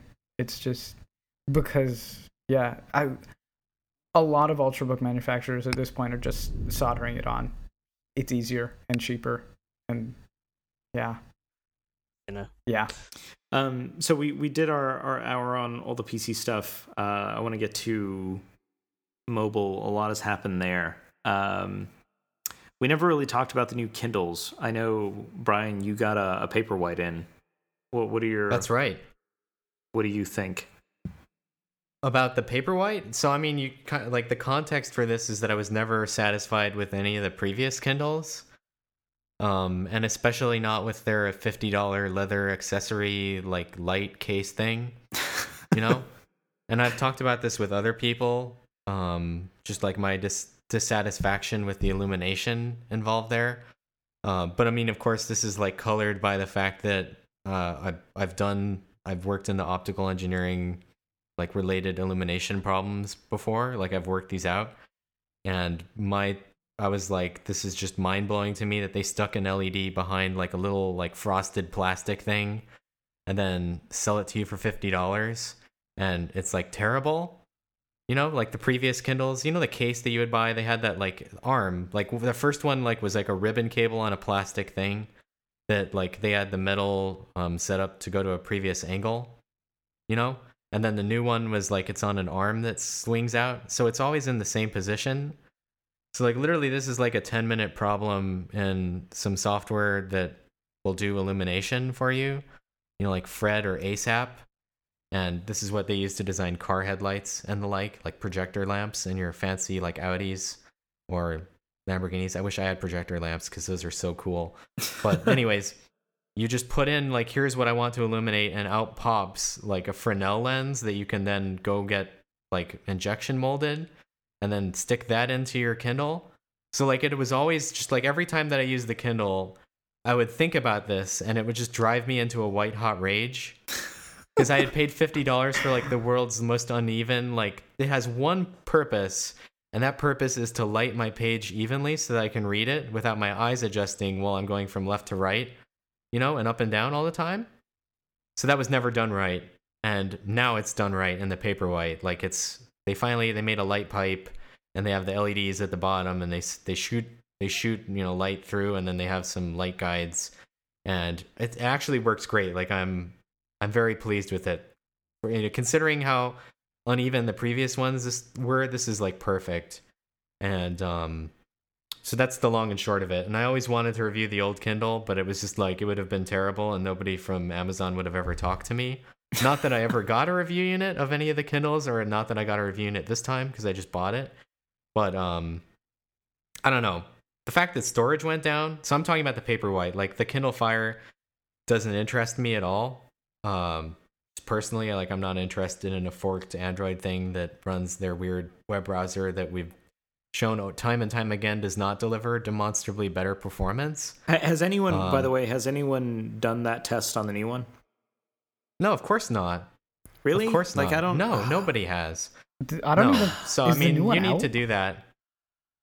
Yeah, you can. Somebody has. So we have a guy. Did he get review units of them? I think James just shipped or something, so he's going to have it soon. But can people buy these things yet? I don't even. Well, because I know that the 9-inch isn't shipping until like November sometime. Like it's supposed to deliver right before Thanksgiving, if I remember right. I don't know about the 7-inch though. Off the top of my head. Yeah, I don't know either. Like again, honestly, I just couldn't care less. Just buy an Nexus 7 unless you really need. Like no, I just don't understand the Kindle the Fire need. HD, the 7-inch Kindle Fire HD is available right now. Okay. And so no one has done this. No one has like seen if they've improved of course things. Not. Because that was really frustrating. I remember again, like, of course not. Yeah, nobody. I mean, it's just like we'll just take them at their word. Of course, it's got to be faster, right? They wouldn't be doing this to do anything nefarious, you know. So here's a question: did they update the I feel like an idiot. I haven't followed this. Did they update the original Kindle Fire's OS as well? No, that is still running on Gingerbread. Really? The new ones, like they released this updated Kindle Fire, which is almost exactly the same as the Kindle Fire that we reviewed. The only difference is that's I think like millimeters smaller. And it's the same thickness, millimeters smaller, double the RAM, and it runs ICS, right? Like, and that's it. They just double the RAM and updated the OS, and they're now selling it as the 2012 Kindle Fire. Yeah, and it has the old a one doesn't faster get a SoC. software update, no? Nope. Wow, dude, that's terrible. Like, I don't think the old one got a software update from the time that we reviewed it. Like it didn't. It didn't. When we did our last performance test on it, right? That was the last time I updated it. When we did the Nexus 7 review, I dusted it off. I'm like, oh, let me just update it, and there was no update. And I thought something was wrong. Like maybe I just broke something.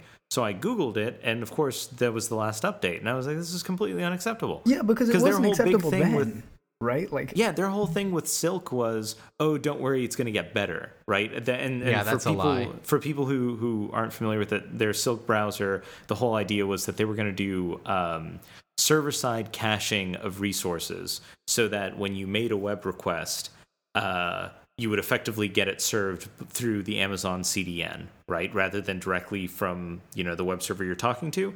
And then they would be able to kind of bundle up and do all the individual requests together, and you get it from one place at one low latency connection, and it's going to be awesome. And it wasn't, because no one has crappy Wi-Fi. Like, I mean, I don't know. The Wi-Fi would, and I even did it tethered over like AT&T 3G. Right. And at the time, I think I was getting 1 or 2 megabit down, and it was still slower than loading directly from servers. So their whole promise was, oh, don't worry, this is going to get better. And it just never did, I guess. well, yeah, I mean, there was Silk, but Silk was like, you can live with that. My biggest problem was it wasn't smooth. It didn't feel fast. It felt slow. And that So never the got reason I fixed. couldn't live with Silk is because they put time into that they could have put into making your problems go away, which is making it smooth, adding GPU acceleration and GPU optimized drawing libraries, right? Like that seemed like an insane trade-off. And the trade-off was purely even made. Samsung could do that. Yeah.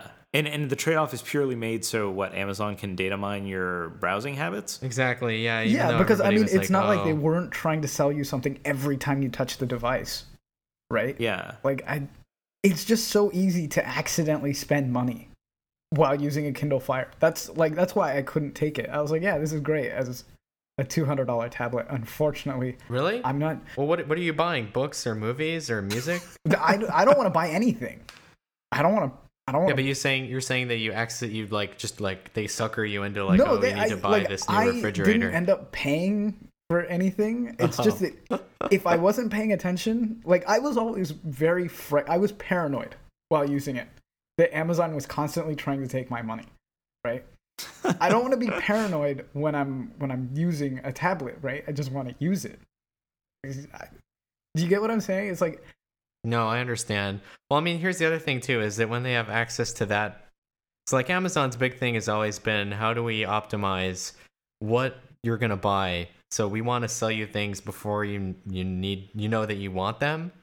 Like for me, it's just like always like camera stuff, and just like here are some really weird, confused book things and like phones. yeah, they've been sending me a lot of email about laptops recently. Yeah, so they can optimize this even better when they like, here's what you're reading, here's what you're watching, maybe even here's what music you listen to. Like I know that that's what's in the back of their mind, is that just this is sort of like, you need to keep this in mind with all these players, is that more data that goes into building like this huge, I don't want to say dossier, but basically that's what it is, of you translates to more conversions and selling things.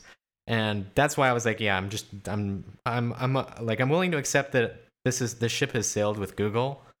Like it's sailed, like wave goodbye, it's already happened.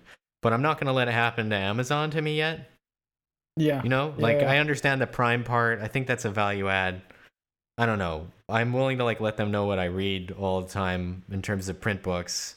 So maybe they should be mildly like concerned, or like know what I'm reading. But I don't know. The illumination is so much better than on the Paperwhite. Like if you're gonna buy a Kindle to read books. See, and that's what's weird to me too, is they have this double speak where they just like trash talk LCDs all the time. Like, remember the thing where they were like, oh, the Nook is terrible. Like, you don't want to read on an LCD, or like the iPad is terrible. Like, you don't want to read like any of this stuff. Remember? But then they turn around and like, we're selling an LCD. Yeah, but then right, like you can't have it both ways. Their I'm sorry, with that's the just not LCDs okay. is selling video though, right? Like they will actually give you a 1 month or 3 month free trial to their video store, if you buy a Kindle Fire, or at least they used to, right? So it's like now they're not trying to sell you books; they're trying to sell you everything, magazines. So I'm curious what the long-term play is here, right? Like, so obviously Amazon's not content with you just buying a Nexus 7 and then using Amazon's video streaming, right? They want they want the opportunity to present you their platform that's optimized for their services. But the market's not going to accommodate all of this, right? The market's not going to accommodate everyone who wants to sell you a video service coming out with their own device. What do you guys think happens long term, right? Like the things that seem to always win are one universally great service that works across all devices. And if that's the end goal, I don't see room for a Kindle Fire. Neither do I. See, I don't think it makes any sense. Like, they already have built the Android app. They've already built the iOS apps. Why do we need to compete in a space that we can't, that's not our main execution point?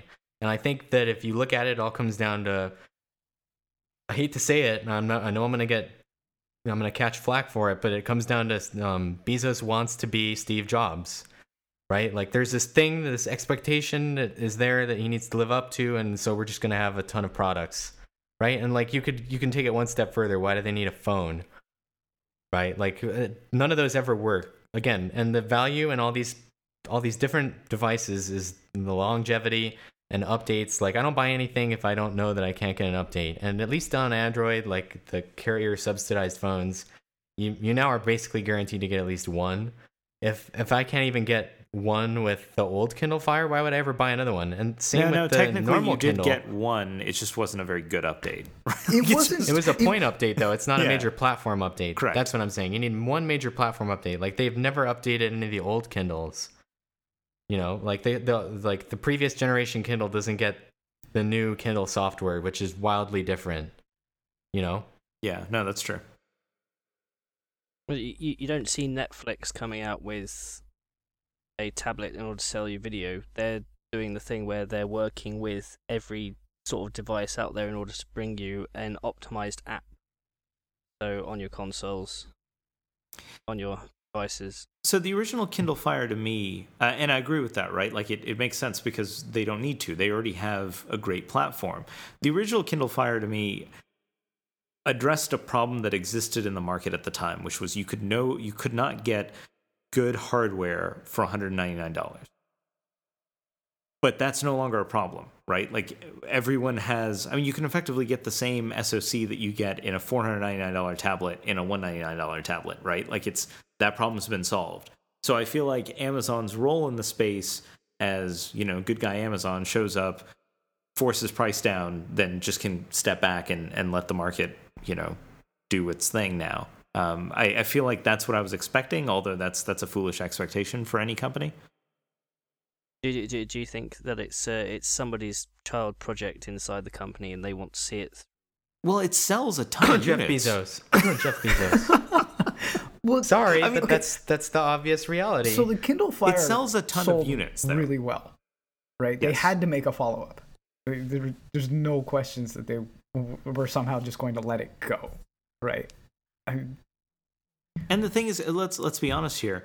The device that would end all of this is if Microsoft had options at these price points, right? If there was a $299 Windows RT tablet and a $499 Windows 8 RT LTE tablet, then that like easily puts an end to all of this. But I still think there's like a little bit of room in the market for someone to compete here. I feel like no one has completely driven them out. I think at the $199 price point, Nexus 7 does a great job. But there's still these two other price points, $499 with LTE and $299 without it, that we don't have good alternatives in the market yet. Do you think the $499 with LTE is just a bit crazy though? I mean, why is that so expensive? Well, and then the other question that I have is, I want to know, just give me an FCC ID. Like I need to email our guy. And because I want to know what they're talking about with, we have like 1 million bands and we made our own LTE thing. And I really like, that's the interesting, that and the fact that it has two stream, I hate the term dual antenna, 2-stream Wi-Fi. Yes. Because I know exactly what TI combo that is. That is exciting to me. Like, so major props for that sort of stuff. Minus props for just like, this is a huge mess. There are way too many Kindles. I think part of it is I remember talking to ARM a few years back, and we were talking about how crazy things are getting and everyone trying different form factors and so on and so forth. And their viewpoint was, we don't see an end to consolidation, right? Where people kind of consolidate against clear form factors. There's just going to be this kind of gross expansion where everyone's trying new and different things. And I think that's exactly what Amazon's doing here with this entire Kindle Fire lineup. It's that, hey, we don't actually know what people want, so we're going to give them different discrete verticals that they can play in, and then we'll see what sticks. And they're reasonably well educated, right? Like so 7-inch makes a lot of sense. That's very portable. Something closer to 9 or 10 inches makes sense, and people seem to like cellularly tablets with cellular connectivity. So that makes sense. And then you kind of have a product in each one of those spaces, and then you see what works. It's not free LTE though. Like no, you have to pay for it. They give you your one free like sample, one free whatever. Yeah.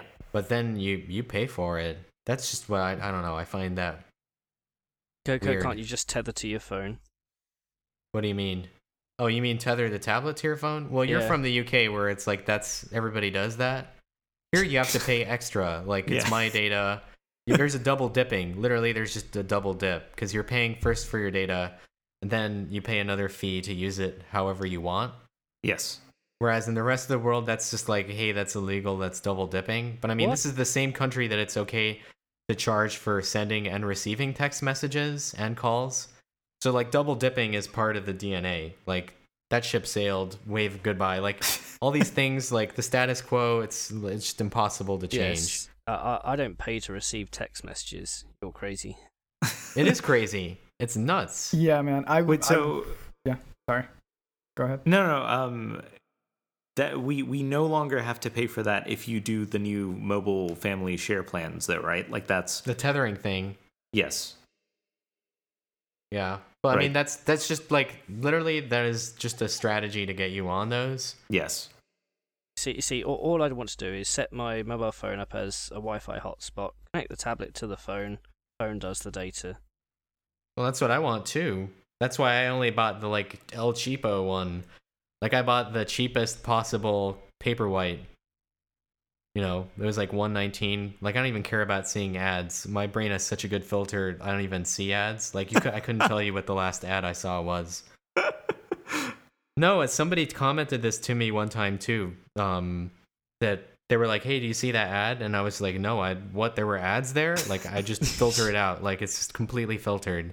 Your brain comes built in with ad block. Basically, it's crazy though. If you think about this new generation, I'm sure that they're going to have even better filtering. Yeah, that's true.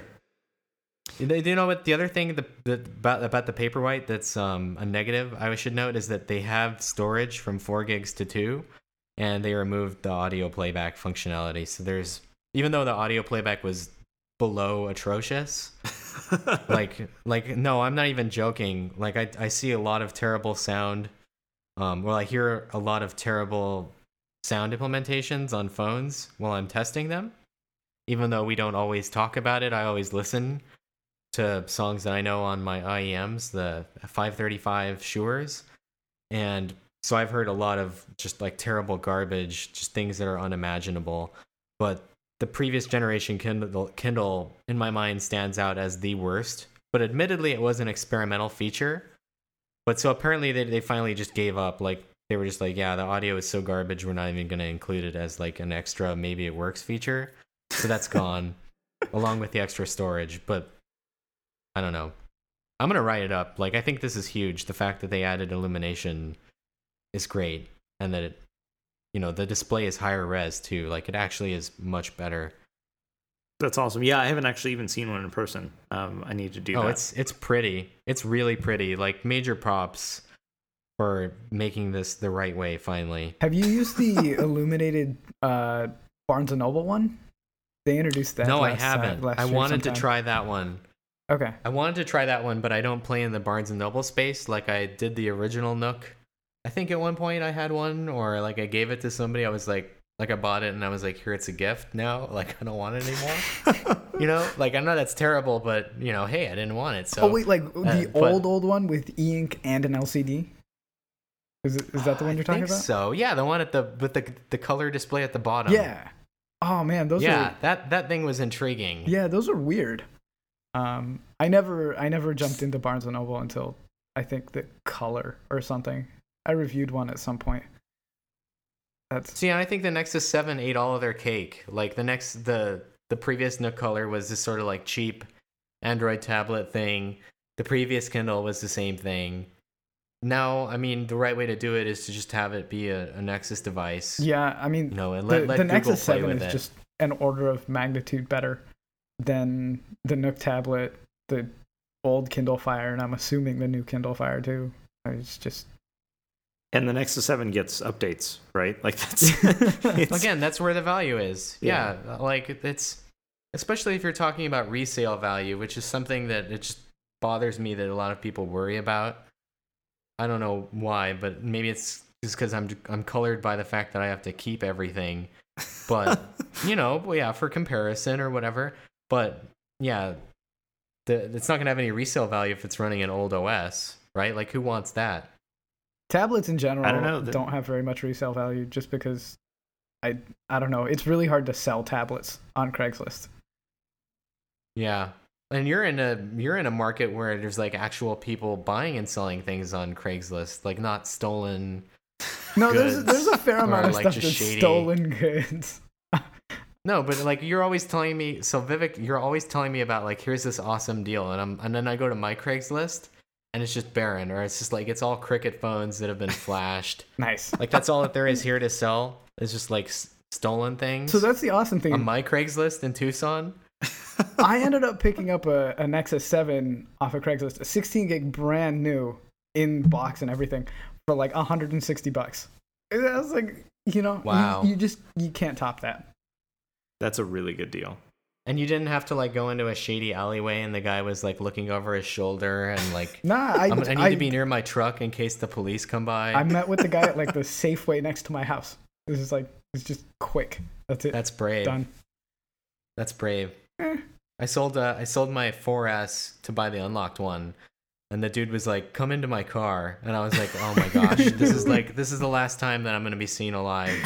So I texted everybody and I was like, "Here, I'm getting into this guy's car. Like, I need to sell my 4S. If I disappear, like, just like you get all my equipment or like computer stuff." But no, I got in his car. He's like, I can't get out of my car because I have like my kids in here, and I'm going to like I'm taking them, and they were like babies. So I was like, "Oh really?" Well, the trust was the other way. I'm pretty sure, like, I was surprised. Like, it was like a nice car. It was like an Audi A4, Like, so I was like, okay, well, either I'm going to, like, just disappear, or so he was just like, here's, like, a ton of cash. But that's how all my Craigslist experiences go, is that I go against my better judgment, and then I just, like, narrowly avoid getting disappeared. Yeah, you shouldn't get into random dudes' cars. That's even if they're babies in the picture, I don't think that's a good idea. I like straddled the outside, It was very awkward. Yeah. You never always get all the way in. You just kind of like, okay. Yeah, it was just like my arms. So like he could have like, I don't know. This is a tangent. I'm sorry. That's fine. So we're running short on time, but we have a bunch of other stuff to discuss. Let's say we pick two. So you want to talk, Brian, T-Mobile acquisition, 1X, 1VX, or the Nexus stuff? And then we definitely we need to have Vivek talk about Scuffgate. Yeah. So in addition to Scuffgate, which one of those three do you want to talk about, Brian? Ooh, well, we should talk a little bit about the 1X Plus and VX. Okay, let's do that. T-Mobile acquisition briefly. I mean, there's not a lot to say with the T-Mobile acquisition. Like, there are people who talk about this endlessly, but to me, it's all obvious. So I don't know. I mean, I didn't even really cover it, which is probably just like I should have more. I don't know. I never know whether the readers at a high are level, interested. Can you explain to folks who aren't familiar what happened?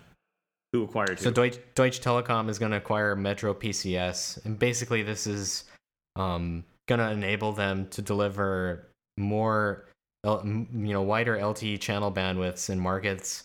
And again, Metro PCS will have a migration path for their handsets to LTE. Like, it's just very exciting because so what's happening is over the next couple of years, assuming the FCC approves all this, the Metro PCS assets will become part of T-Mobile. Like, they merge into this NewCo company, and basically, in the combination of AWS, that T-Mobile is getting from the AT&T failed acquisition, and then the AWS that's coming from Metro PCS, T-Mobile is going to suddenly have enough bandwidth to deliver 20 megahertz FDD, frequency division duplexing LTE in some markets by, I believe, 2015, which is going to be awesome. So, and at present, the other players are only doing 10 megahertz LTE. T-Mobile's initial launch plan is 10 megahertz LTE. And then they're also going to have HSPA Plus on AWS. So 2 carriers of AWS, WCDMA, 2 carriers on PCS. And this is all possible because they're getting all these Metro PCS assets. So, I mean, it's just very exciting because T-Mobile is going to emerge as a real big, competitor. They're talking about we're going to be a big publicly traded company. We're going to be able to do battle with Sprint better. Metro PCS is moving away from CDMA. Like Metro PCS was first with LTE. But of course, they're not as big of a player. They were first with VoLTE. They already have VoLTE. So they're just moving away from CDMA entirely. And so it's just very exciting. I don't know. Just to me, anybody that's talking seriously about 20 megahertz frequency duplex LTE gets me excited. Like, I don't care what the cost is. Even though I know with T-Mobile it's going to be cheap, that just gets me very excited because we're talking about double with the UE category 3 device, like 150 megabits as opposed to 70 megabits. No, I'm sorry, 100 megabits as opposed to, if you move up to another category, you can get 150 megabits. Basically, you just go faster. You add more resource blocks. So I think that's the long and short of it. And yeah, they're moving forwards with their modernization plan, and they're also going to go the remote radio head architecture route. So they're going to put the base station on the top of the cell site, on top of the tower, which is the same as what AT&T's done, and Sprint. So now AT&T, Sprint, and T-Mobile have gone with the RRH, remote radio head architecture, and only Verizon's gone with the base station at the bottom architecture. So, I mean, that's interesting as well. But those are the big things. I don't know what else there is to say. What do you think this does in terms of where does it put T-Mobile as a competitor to, let's say, the AT&T and Verizons of North America, or of the US?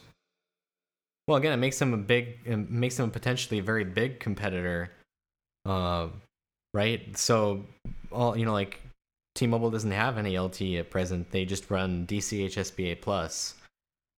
So as a result, with all this AWS, they can now run DCHSPA plus and LTE in most markets no problem, and now they can run that even more. So there's a possibility to do even 15 megahertz if they're able to get the T-Mobile, the Metro PCS LTE band to work in conjunction. So you can do 15, if it's all adjacent, they can do 15 megahertz. Otherwise they can do 10 and 5. I don't know, it's just very, very interesting. They're emerging as a, strong player, and for me that's interesting because I want to see 150 megabit downlink with category 4 and 20 megahertz. Yeah. So, and that becomes a possibility. What's the time frame for all this? You mentioned 2015 earlier. Is that being kind of, yeah, when... 2015 is the time for the 20 megahertz to potentially get lit up, or 2014 depending on things, or in 2013 they'll have 10 megahertz. There's a lot of these plans that aren't really final. It's been discussed. Basically, what I'm more interested in is the potential, what's the path going forwards look like. Yeah. And yeah, so I don't want to waste too much time on that, but that's just very interesting. And it's even more interesting in an immediate, sense, this PCS migration to HSPA plus, because then you can get devices like the iPhone and bring your own AT&T device onto Metro PCS, onto T-Mobile or Nuco or whatever we're going to call it. And then, do a pay-as-you-go plan. So we're starting to see this very aggressive third party emerge. And I've sort of always wanted this player, and they're becoming that player. That's awesome. Yeah, No, that's really exciting. I can't wait for T-Mobile's 1900 megahertz band to be converted over to HSPA plus. Like, you don't have any of that where you are in Seattle? Well, it's only in Bellevue, right? So it's in very specific pockets around T-Mobile's headquarters. I actually had a friend post about it on Facebook. He was like, "Oh man, we finally got 1900 megahertz, or I finally get 3G on my iPhone," and he's on T-Mobile. And I was like, "Are you in Bellevue? Because we don't get it in Seattle, right?" And he's like, "Yeah, Gotcha. I'm in Bellevue Square, right, or like a mall, right near T-Mobile's headquarters." So they haven't gone wide with it yet. It's just there in very specific pockets. I've seen testing. Like, I got to play with it for Google I/O. That was fun. Of course, it got loaded pretty fast. So all the new handsets can do WCDMA on PCS. All the T-Mobile ones that are new can do that. So they will roam over and load balance. So it's not like you'll get the whole carrier to yourself. But actually, last night at like midnight, I drove out to some random place. Yeah, I saw that on Twitter. So there's a Twitter account that's like UMTS 1900 that's tweeting, like, based on this crowdsourced map where there are sightings of WCDMA on 1900 for T-Mobile. So one popped up, and I was like all excited, and I drove out there, and there wasn't anything, but I clearly found a base station. So I mean, I don't doubt that maybe it was testing for a while, but it wasn't testing when I got there. So, oh well. I don't know. We should move along, though, I think. Yeah, no, totally. So real quick, you want to touch on the 1X Plus and 1VX before we get to pick Vivek's brain about anodization? Yeah, so the 1X Plus. So this is I played with the 1X Plus while I was at the frequencies. I believe it's okay to say that. Yes. 'Cause I saw other people saying that.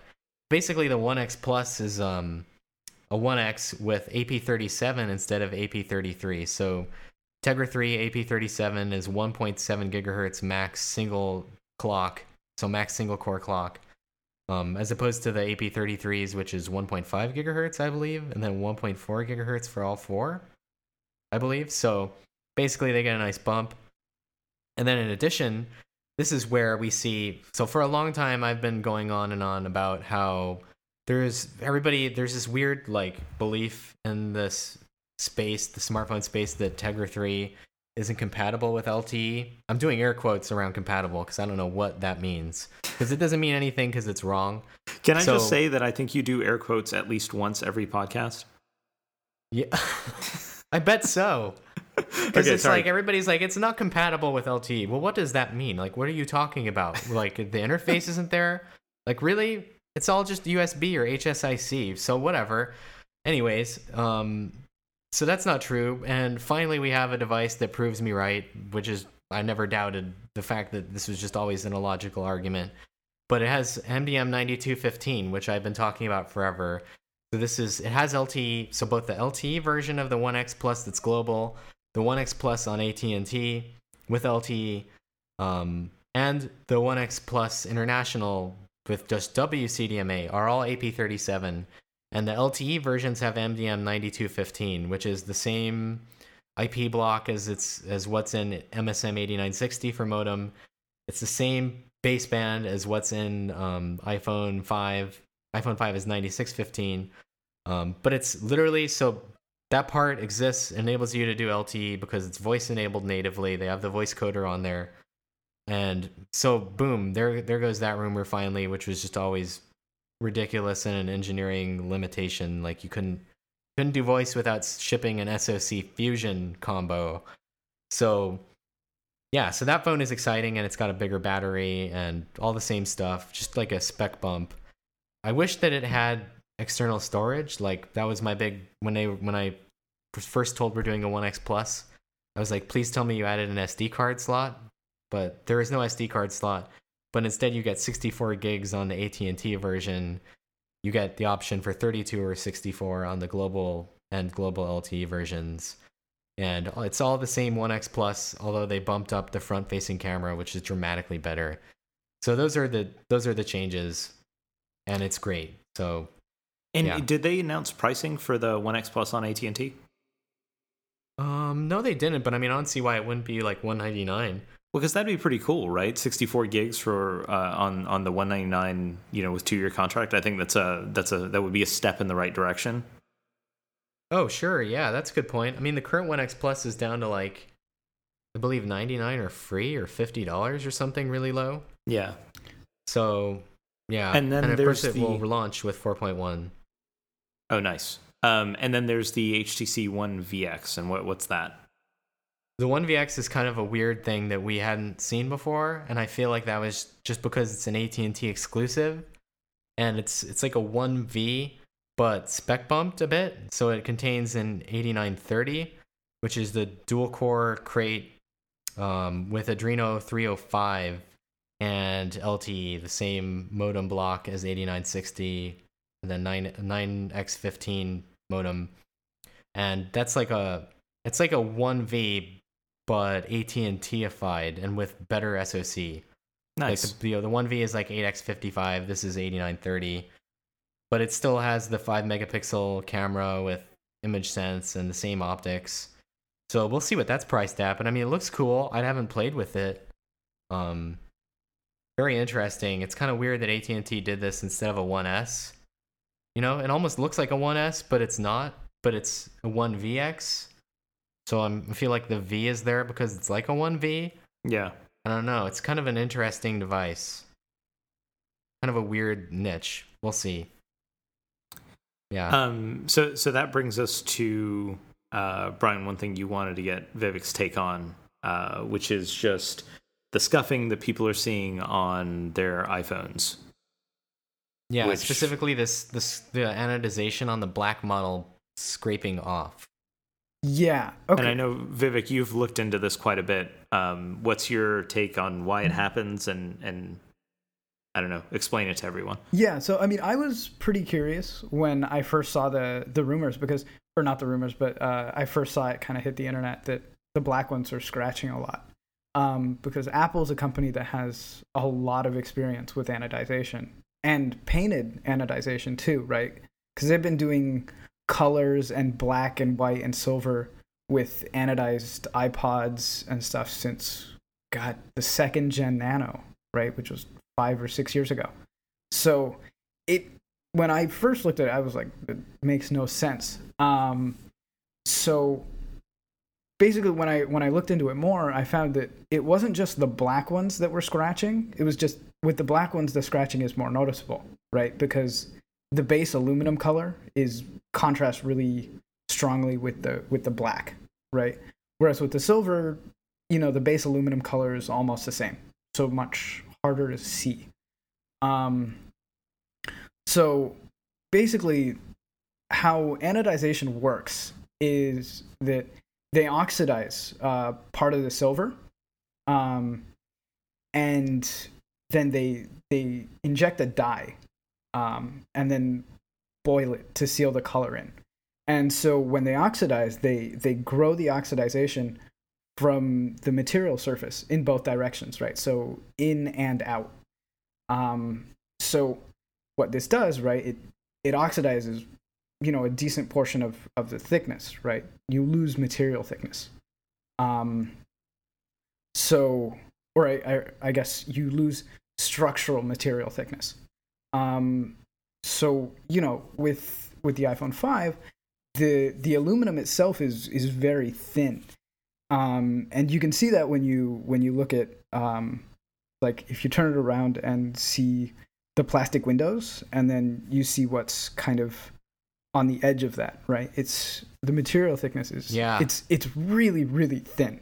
They've machined out all the majority of the material, right? It's all gone. Yeah, I mean, it's just not there, right? So, and that's also true of the back, right? It's very, very thin aluminum, much thinner than what you'd see on, like a MacBook Pro, or even like their older iPods, where the material thickness was easily like a millimeter, right? Maybe even a bit thicker than that. So I guess what my theory is, and I have been very trying to avoid scratching up my iPhone too badly. But what I've basically realized is that, they're only oxidizing a very thin portion of it, because if they oxidized more, you'd run into structural integrity issues, right? Like the metal itself being, quite brittle or prone to fracture, right? Or failure. So because they can only oxidize a very thin layer of it, that coating scratches off correspondingly easier, right?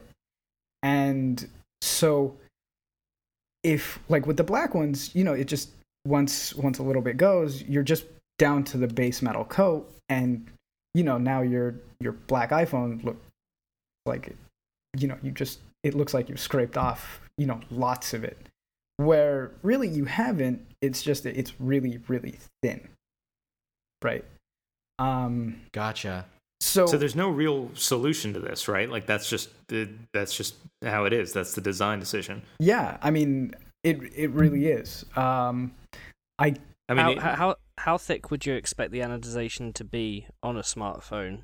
Sort of a few hundred microns, maybe more. Yeah, maybe a few hundred microns would probably be a little bit on the low side. I would expect it to be a bit more than that, but not much, right? Because it's we're talking 0.x millimeters, right, for the entire material, right? Yeah, it looks really thin along the edges. Yeah, I think it's where I've noticed a lot of scratching is that like camphor. Yeah, like the camphor seems to be the first place that it silvers. Like the way this started is when I was in Korea, I got to look at Vince from Slash Gear, his pre-sampled phone. And he was like, I've been using it this whole time, and I've been babying it, and look at these scratches. And that's when I was like, oh God, I wish I could change my pre-order to white. Yeah, but the camphor itself, it's not anodized the same. Like, you see that the material finish is different, right? Yes. How do they do that? I think that's just a post-anodized machining, I think. Oh, so they anodize and then they do this cut for the camphor and then treat it somehow. Yeah, that would be my assumption. Because otherwise it would be like matte as well, wouldn't it? Yes. Gotcha. So, yeah, so like that scratches off really easy because that's not even anodized, right? Like that's just, or I guess, yeah, it's not even really anodized. It's just painted, and I've in the course of investigating, I have scraped off decent portions of the camphor. The things I do for this job. I've noticed the other places also where it shows immediately are the little bands, like the boundary between the plastic isolation gap, the antenna band, and where the metal starts, because that seems to be probably like there was a finger there or something, or like the electric field was weird. I don't know what the deal was, but that's where I've noticed it flakes off. Yeah, a lot. And I would also think that some of that is due to like just because there's a difference in surface there. So gotcha. If you just accidentally nick it, it'll start there, I guess. Yeah. Just because there's an edge, right, from the plastic to the metal. So I guess the question is I mean, like I called it Scuffgate earlier, but really I think there's a tendency for everybody to look for what's the big gate thing we're gonna pimp up this time, like ever since like previously it was antenna gate. This was the theme last time. Yeah, it was antenna, even though that was real, but then it was like battery gate, and then this time it's like purple haze / scuff. Yeah, but I mean like mine hasn't been scuffed too much. I don't know, like I can't complain. I mean, I've had mine in a case for precisely this reason. And for the record, yeah, I same. do blame you for swaying me towards the black one. I was going to order. It looked awesome. I was going to order a white one, right? And then I wouldn't have to worry about it so much. But no. I mean, I'm sorry. These are the things you can't tell when you're looking at the demo units that are just like on the black one looks cool. It's like Darth Vader black. No, it looks phenomenal. I love it. Yeah, it's awesome. But at the same time, like if I wanted something that wasn't going to show aging, I would have gone for the white. Yeah, I mean, it's. I don't know. I've found that it's at the very least resistant to like fingernails, like on the back, right? The back face. True. Yeah. I think the material thickness is like it's thicker, Not by much, but definitely thicker. The guys that have keys and like end up keying it accidentally, like that's that's just your fault. Like it's the whole scuff gate, it's real. I just don't think it's that big of a deal. Like I guess maybe because I understand why it happened. And fundamentally there's no way around it, right? Like the trade-off would be additional device thickness. Yeah, or if they were to put some kind of coating on it afterwards, but then that... We know how Johnny I feels about coatings, though. Well, yeah, exactly, right? And that also ruins kind of the feel of the material because it changes it. You're not touching bare aluminum at that point, right? Yeah. So, post-treatment and that kind of stuff, it wouldn't be, quote-unquote, the Apple way, if you will. So, there really isn't. I get a case. Which adds thickness. Yeah. I mean, yeah, right? Like any way you slice this, you're adding thickness. A question: when you get one of these scuffs, obviously you're scratching off the anodized layer and you're leaving sort of the bare aluminium underneath. But aluminium doesn't obviously become aluminium in the air; it oxidizes itself to aluminium oxide. So if you get a scratch, obviously taking off this protective sort of anodized layer, does that mean that there's scope for additional structural weakness the more scratches you get?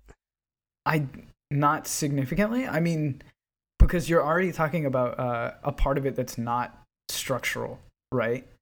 And it's like aluminum doesn't react to oxygen that strongly, right? And so there's nothing that I've seen that would suggest that it would significantly impact anything other than the look and resale value. Yeah, because it forms that oxide really quickly. Like I the extent of my materials knowledge is build your telescope out of one material so that it expands and contracts the same, which boils down to make it all out of beryllium and give yourself cancer. But I have always wondered with these Apple devices, what aluminum is this? Is this T6061? Vivek, do you know what it is? I do not. Like my MacBook has the softest aluminum ever. Like it dents if I look at it wrong. Oh yeah. Because it needs to be machinable. Like what is that? Is that 50? Is that 5000 series is machinable? Like no, I got to be in that machinable. class. So which is more machinable? Like because they're doing like crazy CNC stuff, aren't they? Yeah, but it's not that crazy. I mean, it's just. I mean, they have really, really precise CNC machines, and like they're doing a lot of post machining metalwork, right? Like brushing or anodizing and dyeing. It's a pretty involved process, but I don't think. But we don't know what type of metal it is. No. That's always interested me. Like, if I could ask one thing, it would be like, yeah, what series of aluminum is this? More than, my biggest question with Apple, or that I would ask, is actually about tolerances of various parts. Because that's always fascinated me. Like the speaker grills. So they were talking about microns this time, right? Yeah. I mean, the speaker grills on MacBook Pros and, this, it's really, really expensive to get parts made that small, basically. The tolerances that they have must be insane. Well, aren't these laser cut holes? Are you talking about the speaker grill like holes? Yeah. Interesting. I mean, they're not quite so fine on this, but like if you look at a MacBook Pro speaker grill, right? Yeah. I mean, I guess whoever's on a MacBook Pro right now, it's, those are really, really fine holes. So yeah, anyways, that's tangent. Those are some fine looking holes. Yeah. You know what bothers me a lot about the iPhone 5 ID is that I know this is dumb, but the nano SIM like tray thing, like nowhere near matches. Like I know we talked about this on Twitter. Yeah. But it just like in no way matches. Like it is so far. You can't even squint at it and be like, oh, okay, they kind of tried. Like it was. No, it was like this is completely different hue. Yeah, it's a different just color. Just like what entirely. were you guys doing? Yeah. And it's not the only thing. You know, my iPhone 5, I found out like 2 or 3 days in that it wasn't like the display. It clips in to the entire the front side clips into the aluminum frame, and mine wasn't clipped in all the way. I actually really, so yours was sticking out. Yeah, a little bit. So it wasn't. Wow. I wish I had taken a picture. I completely spaced. I was like, oh my god, what is going on? When I realized it, but basically my display was actually a little bit tilted because none of the 3 clips on top were actually clipped in. So I actually, took a leap of faith and I just pressed. Yeah, you snapped it back. Yeah, I mean that's how these are. In. It's built like the 3G, 3GS with the like, you pop out the bottom 2 screws and then suction cup the front off. Yeah. Oh yeah, you just did that, didn't you? Yeah, I did that for fun. Well, because I like to take them apart when I'm in like looking at them. But yeah, I mean, yeah, that's how this one is built. Same as the 1X, by the way. Like I know people were complaining about the 1X. Well, 1X is like you literally just suction cup the front out. It's pretty similar to the Sensation, except not user removable, right? Kind of. Yeah. Well, it is sort of like you can take your 1X in your hands. I do this like I fidget with the 1X and I like just pop the whole thing apart. Like I've like it's very easy. You can just push down on the like bottom speaker grill thing, where the mic is, or I guess it's at the top, but I'm holding it so it's bottom, and then the whole assembly just pops out and then it slides out just like the Sensation. Okay. Yeah, I mean that's you can how do this in your hands. Like that's how and that's how this is built too. But it's just they had a decent number of quality control issues. Yeah. Well, Anand's button is busted, isn't it? Your home button? Really? Yes. Yeah. Yeah. The my personal device, the home button, if you just like press it lightly, it doesn't activate anything. You have to like really push it down hard. Huh. Which is weird to me because that was a big emphasis apparently. Yeah. I mean the like feel my itself home button is different. seems way better. Yeah. Yeah. On the other ones I've used, it's fine, but on my personal unit, like the one I ordered through my upgrade or whatever, that was the home button's kind of busted on that one. See, I never know whether this is like something we should chalk up to these are the first runs or just like QC is going to get better, or do you talk about this in the review? Like my first iPhone experience, I got a bum camera. Like my pictures were purple. Like so I thought it was just really terrible. I'm actually not kidding. The purple, it was like the skies were solarized and it was like looking at everything how I would imagine like an acid trip.